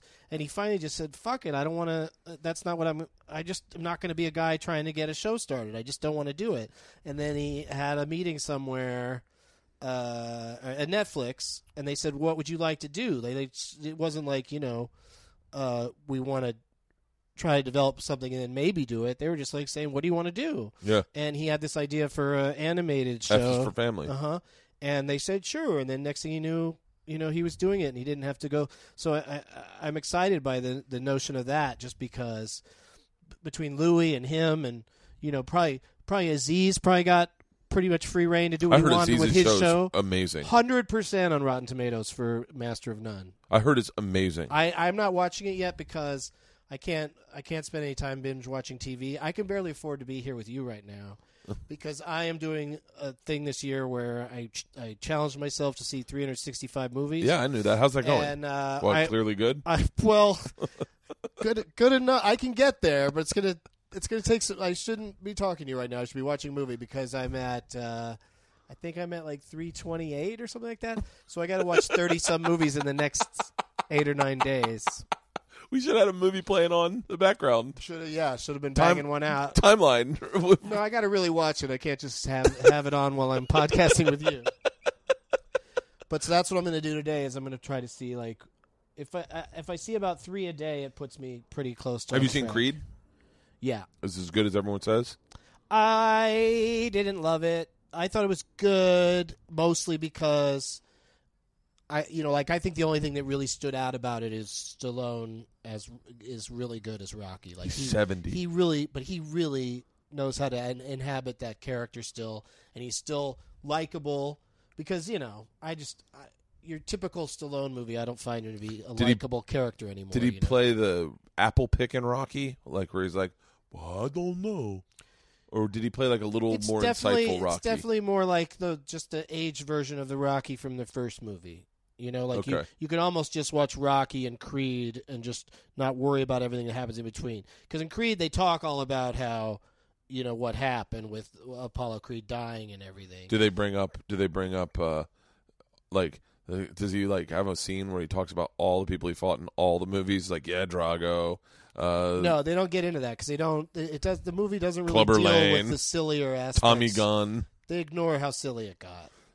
Yeah, they just treat it like it's just straight from Rocky to this. We had a long talk, me and a bunch of dads last night about human growth hormone and how you look at Sylvester Stallone at 70 and he looks fucking amazing. And you're like, yeah, what's the downside of it? Like, there's no downside. You just look great your entire fucking life. You think he looks great? He doesn't look 70. Well, that's true. He looks maybe 59. But he looks like something's been happening to his face. Yeah, he's 70. He's also been punched a lot. Yeah. What the fuck was I just about to ask you? Movies. I got to see a lot of movies. Yeah. I'm Netflixing. I'm VODing. I'm going to the theaters. I'm knocking out a lot of the... Do you have any interest in doing anything like Master of None or Louis? Do you have any interest in making... That's the goal. I mean, I've had a few things that I've tried to do that with varying degrees of success. I almost had a series on G4 that was like going to be like basically a documentary series about me doing stand-up on the road and interacting with fans and travel and all that stuff. Like, it was at that time, it was more of a ripoff of Seinfeld than anything, the idea of doing some stand-up sections throughout the show. Would there be scripted parts? But then Louis came along, and I was like, this is exactly what I wish I was doing. This is exactly what I would want to do as a show where, but not necessarily, it'd be more like Curb meets Seinfeld, like where it's me doing stand-up, but then all the situations are, improvised. Like there's no script. It's so funny. I don't see you as someone who doesn't immediately do something they have thought of. Like I look at your stuff and I go, Well, that's why I have so many different, crazy things projects I've done, because I just got to a point where I could think of something, and then if I just put my mind to it, I could get it done. I've some things that I wanted to get done that never happened, and like I said earlier, I've written some scripts for, I think I could come up with, and have come up with, a few good series ideas, but the studios never bought them. So now I'm just sort of more into, like, that was the thing, that working at the WB for all those years, like, as mostly a writer, I did some voiceovers for them, and like I said, I went and auditioned for Friends, and I still did stand-up during that time. But I sort of, like, lost the sight of, like, making it all about me. So then once I left WB, then I've been making all these documentaries and specials and DVDs and CDs and stuff, because it's all just, I just come up with something and then try to do it. Yeah. And it's turned out to be a much better approach. Do you have a manager? But now I just want someone. I want Netflix or FX or somebody to come to me and say, do what you want. Why haven't they come to you yet? Well, because for whatever reason, they don't have confidence that I could just do what I want. You do everything you have. You know what I mean? Like, they really, really let Louis do whatever he wants, and then they're getting awards, as compensation. Like, the show is very popular with everybody, including the critics. Like, I think I'm not necessarily critic proof. I think critics would, be mixed on anything that I do. Do you have a manager? Yeah. Is it Dave Becky? Doesn't matter who it is, and it's not Dave Becky. Why do we have to talk about that on the podcast? No, I was just wondering. I don't want to get that inside. No. Baseball. No, but I wonder, because I'm like, I always wondered, do you... It's Bernie Brillstein's ghost. Oh, okay, that That's makes my sense. manager. I had a dream I peed like Bernie Brillstein last night. You peed? Like Bernie Brillstein. Like Bernie Brillstein. Bernie Brillstein used to drop his pants to his ankles to pee. Oh, okay. And I had a dream I was peeing like Bernie Brillstein. I thought it was like an expression, like you're peeing like a racehorse. No, I had a dream about roller coasters. Like Bernie Brillstein would have a lot of piss in him. I had a dream that there was a fucking 1,000-foot drop on a roller coaster, and I was like, holy fucking shit. I was like, oh my God. And I was just doing it for fun. I was like, we need to cover this in the show. I just wonder, like, if you bounce... Dropping on my roller coaster is my favorite place to be in life. Really? Every time I'm on one of those ones that has a really, really super high first drop, I love that. I could not be happier during that period of time. It's very similar to the seconds before an orgasm, but it's like if it all felt that good the whole time. Yeah. I just love it so much. I love it when you haven't done it in a while. Yeah, I guess that's pretty cool. I just love the wind in my face. I'm like a dog when it comes to cars and roller coasters. I just love having my head out the window and the wind blowing in my face. I saw the movie Sisters yesterday with Tina Fey and Amy Poehler. Yeah. And it's super funny. It's like a raunchy, you don't ever see them really having sex or anything, but like lots of raunchy stuff is said and done in the movie. It's like a good R-rated comedy, but starring these two classy ladies who are both so funny and such good writers. Like the things they keep saying to each other are so hilarious. And at one point, Tina Fey's like the wilder one, and she stands up in the convertible. It's not a convertible, but the window's open. The top, sunroof. Sunroof is open, and she stands up, and she's just, I haven't done this since I was a teenager or whatever. And Amy Poehler's driving, and she goes, "Keep your mouth closed. It's cicada season." And it's just like that's one of like 100 lines that I thought, wow, that's so quotable. And the whole movie's like that, just quotable lines. Really? But last night I saw a movie that blew my mind. That's going to be probably nominated for Best Foreign Language Film for this upcoming Oscars. It's called Son of Saul. I've heard of this. And it's a story about a guy in a prison camp, a Nazi concentration camp, who has to, his job is like helping lead people into the gas chamber and then pulling out the bodies and cleaning up the floor from all the horrible fluids that come out of all the dead bodies. And he's Hungarian or like, he's not like, so they don't kill him, they make him work. And he figures out, he manages to find his own son's body. And then the movie is about this guy who's in this horrible situation with all these Nazi officers around, who he's trying to figure out a way to give his son a proper burial. So he's sneaking around with this body. So you've got it's almost like if Schindler's List had a suspense component. There was a character well, this guy's trying to achieve something, and if he gets caught, they're going to kill him, as opposed to just a bunch of awful killings of all these people. I mean, certainly Schindler was building up his list and trying to save people. But you know what I mean? The listing for this movie, even though it's a very dramatic movie, it says, on IMDb, it says drama, horror, thriller. I've never seen the word thriller associated with such an intense Holocaust drama. Holy they just call shit. that a drama normally. And obviously it's a good movie. It is kind of an adventure movie within this awful, devastating, and then it's super intimate. The guy who's the lead character, the camera, it's not like it's one extended shot. There's cuts, and there's not long takes necessarily, but the camera is always just on the front of or the back of or the side of the protagonist, the guy who's trying to bury his kid. The camera just follows him around. And so that's another thing is an officer will see him and go, "You go over there and do this," and then he's trying to accomplish something, and then he has to do what they said. And then he's got a hot, it's just this cat and mouse game for the entire movie. Fuck. And it's really well done. I couldn't believe it. And then I saw another movie this year called Victoria. I saw it at a film festival, and that's a movie where they kind of like Birdman. They try to make it look like it's all one shot. Yeah. But unlike Birdman, it really is, except for a couple little tweaks. The entire story, which takes place in many settings with lots of actors and extras and the whole deal, the whole story takes place with one camera just following all the action around for the entire movie. Really? And it's called Victoria. And it's not the greatest movie, but just the fact that they pulled it off, you're just sitting there the whole time going, I can't believe they had to just rehearse they had to rehearse the whole movie a bunch of times. And it includes chase scenes, scenes in cars. It's insane. Maybe I'll try doing that with my vlog. My thing just went off because it's my parking's Okay. done outside. Yeah.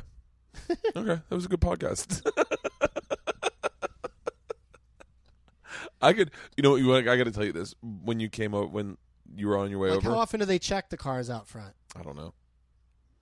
I'm shocked that I never would ever put an alarm on my thing. Parking's up, time to go get my car. Yeah, but that's how you get tickets. That's how people get tickets, and then they get mad because it's such a defensive reaction to getting a ticket. I just heard some people on the radio the other day just talking about how much they hate people that give out the tickets and what a disgusting job. And it's just yeah, but there's a sign right there that says this is how long you can be here. Yeah. So, you're getting fined because you fucked up. Yeah. Every once in a while, there's a really undeserved ticket, somebody misinterpreted something and gave you a ticket, and then that's why you should be able to go in and fight it and talk to a judge. Yeah. But, parking meter violations, the meter's up, man. You didn't put, you forgot to put money in the meter. Today, before you came over, I was cleaning up the man cave, and I said to Leanne, she goes, who are you doing a podcast with? I said, Doug Benson. She goes, oh, I bet it's nice for him to do other people's podcasts. Because doesn't he always have people do his podcast? I go, yeah. Yeah, but his podcasts are huge. She goes, yeah, but it must be nice to kind of kick back and not have to do the podcast to get to be a guest. And I went, yeah. And then I realized your text was like, hey, I'm around if you want to do a podcast. Dude, I'd have you on my podcast any fucking time. I love talking to you. You're one of the few people that when I have on a podcast, I don't feel like there needs to be an agenda. I don't feel like I have to. I figure the conversation is going to come naturally. We can just talk. Yeah. Or we can just talk. We both have a lot of things we're interested in. Yeah. And, I mean, it's funny. That's part of it is that it's almost like I just was saying to you, hey, I want to hang out. And I just know that we're, killing a couple of birds by, having a kind of conversation we might have anyway. Yeah. It'd be more gossipy. But with the from podcast. my end. Yeah, maybe. But I've named names today. I haven't skirted those issues. But in summary, I think all these people that have kind of rocketed to fame around me have remained very nice. No one's been an asshole to me. Yeah. No one's like turned on me. Not that I think they'd have any reason to, but there's definitely there's just different levels of, like you mentioned Zach Galifianakis. Like he gets back to me within a few days when I ask him things, and he's nice about it. Because also you just don't know if somebody's just some people are just bad at, especially now that he's got a kid, just bad Zach's at got a kid? texting and emails and stuff. Yeah, he's got Really? a kid now, and He quit drinking, right? yeah, no, he looks great. Like he's skinny, he's really. But I teased him though the last time he was on one of my shows. I said because he was in Birdman, the Alejandro Iñárritu movie, Yeah. and then his new movie, The Revenant, is just a bunch of dudes in the snow, being attacked by Indians, and they all have big bushy beards. And I was like, did he love working with you so much? He's like, my next movie, everyone's going to look like Zach. And he just glared at me. He didn't think that was funny. It was a comedy glare. He gave me a comedy glare. But Yeah, Zach's someone, I would say I know better than Louis, but if I saw Zach and he didn't remember me, and he doesn't, not that it would matter, but it would definitely hurt my feelings. I'd be like, oh, I hung out with you a bunch. But it's not. It would be no one's fault. I'm sure if you get famous, you run into tons of fucking people, and you feel like everyone wants something but from hanging you. out's pretty different, if you really spend some time, or at the very least, if you go, hey, it's me. Remember we were at that place? Oh yeah, I remember. I mean, I get people all the time, especially at fans at my shows, afterwards, they're like, remember when we got high and you said this, and I'm like, sounds like something I'd do, Yeah. I just try to be nice to everybody, but I don't think remembering, while people like to be remembered, I know I do, it's also, it shouldn't be my job one. My job one should just be friendly to them whether I've met them before or not. Yeah. And having to take the memory test, when people say, how come you don't remember Oh, me? I would never say that, I'm and I would just never like, say, ugh, do you remember my 'cause name? I Oh just my don't, God. for whatever What reason. fucking world do you live on where you go, do you remember my name? What's my name? Oh, fuck you. Yeah, they're very confrontational about it, because it's almost like they just want you to get it wrong at that point. And if you get it right, then they just make a face oh, you got lucky. It's just why? If I don't think somebody remembers me, unless I need to make contact with them for some reason, if it's an actor that I wanted to be on my podcast, I'd remind him who I am. But I don't even do that. I don't really approach famous strangers. I've never gone up to a famous stranger to do my podcast. I've had famous strangers recognize me, and then I say, hey, would you be interested in talking movies or eating some food or getting high or all of them? Yeah. And then they get to pick which ones they want to do. And then we go Eating food, we getting go from high, there. Watching movies. You've done the food show, right? Yeah, Yeah, with yeah. you and Karen? Mm-hmm. Yeah. Dining with Doug and Karen. We're finally going to do a new episode of that on January 2nd. And when are people going to hear this that we're doing right now? I don't know. We'll release it this week. This week? Oh, why not? Why don't you just release it right away? Do you got something you got to do right after? No, I put up a podcast yesterday. Got to let people sink into that one a I little could bit. release it today. I'm telling you, there's people that have heard that one already and are ready for the next one. I'll post it But then there's today. also people that'll get behind. Yeah. And there's people that, the holidays is a big time of year for, just get everything out by Christmas. Because between Christmas and New Year's, the aforementioned taint, Yeah. a lot of people have nothing better to do than listen to podcasts and catch up on the podcasts they I'll like. release this today. I think Joey's going to... I thought Joey might come over this afternoon with us. Yeah, that could be tomorrow. Yeah, Joey wants to come over and did, podcast. did Joey not participate today just because this is too early? No. He always texts me or calls me and is like, "Dog, when are we podcasting?" He was like, he just likes coming over, getting out of the house, hanging out in the man cave, and shooting the shit. Yeah. And I did his podcast last week. He wanted to talk about some stuff, and I thought in a weird way, I thought he'd just come over today, but he's probably got something going on. He's busy as fuck. He's busy. I got to do his show, but I've been reticent because I get so high on his show, and then I'd be in the valley. I'd have to get all the way back home. Yeah. Really wrecked high. I guess I should just Uber to that. He ate 1,000 milligrams of marijuana. I was like, Joey, that's a lot. Yeah, no, he can handle it all. He's really can. He's really intense. So, real quick, say your tour, where you're going to be. Irvine, San Diego, Irvine. San Diego starts San Diego the 27th. It's Doug Loves Movies and then a stand-up show. And then Monday night, stand-up in Irvine.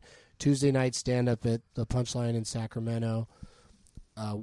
Wednesday night is Doug Loves Movies at the Punchline in Sacramento. And then Thursday afternoon, San Francisco at Cobb's Comedy Club. 4 o'clock start time. So people can come into the city, see a Doug Loves Movies taping with awesome guests that are all doing stand-up later that night at all the New Year's Eve shows. But then they could be driving out of the city or back at their home in the city like by 6, 7 o'clock. You know, so like people like with little kids and stuff, or just anybody that doesn't want to get stuck in the, because if you stay till midnight in San Francisco and you live outside of the city, you're fucked. You got to sit in horrible traffic to just get out of the city and go home. Oh, nice. So this is just a way to come in, do it early. Or if you do have a party or something going on that night in San Francisco, come into the town early. Those are get fun. Get situated, park, come see my show. We'll smoke some weed out on Columbus Ave after the show, and then you can go about the rest of your night. But I'm just so excited because this will be the first time where my job isn't to be around at midnight and be working. Yeah. I'll be done for the night. I took New Year's off this year because I was like, I want to do it with the girls. They're still young enough where that's fun. I can hang out, and it's not like everyone goes, well, it's good money. It's good money, but it's not like I'm not getting $50,000, so I'm not what's. I don't know. The dogs need comfort because there's a lot of stupid gunfire and shit at midnight. Yeah. Those San Francisco shows you do are fucking awesome. And it is an understatement how many people smoke weed on the street with you after that. That was one of the most, Matt Fultron and I were talking about it the other day. And we were like, it was unbelievable. It's nuts. They don't care. And no, I've never had a cop come by and say, hey, knock it off. Like, you'd think they'd at least just say, move along, you know? But it's just a busy, vibrant city, and there's too much going on to worry about a crowd of 70 people standing in front of the club smoking weed.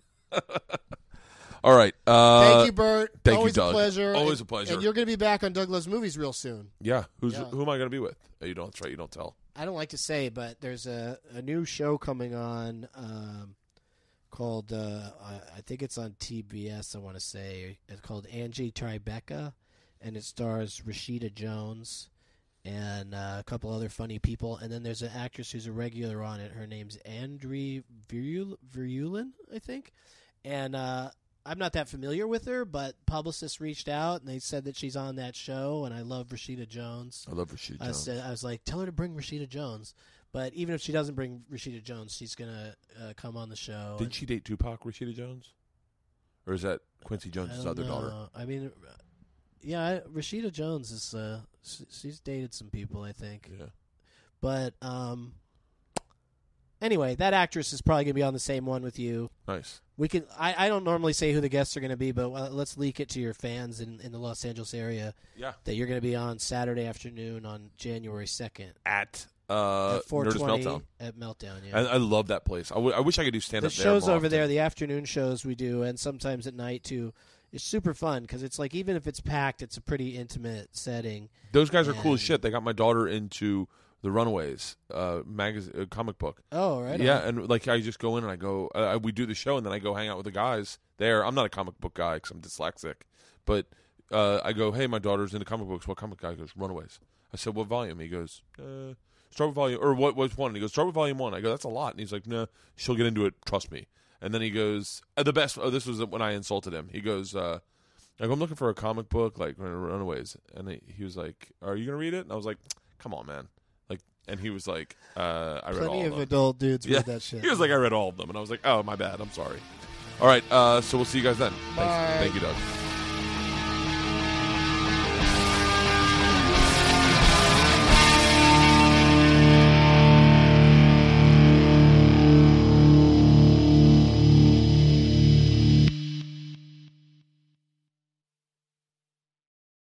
This episode was brought to you by The Machine.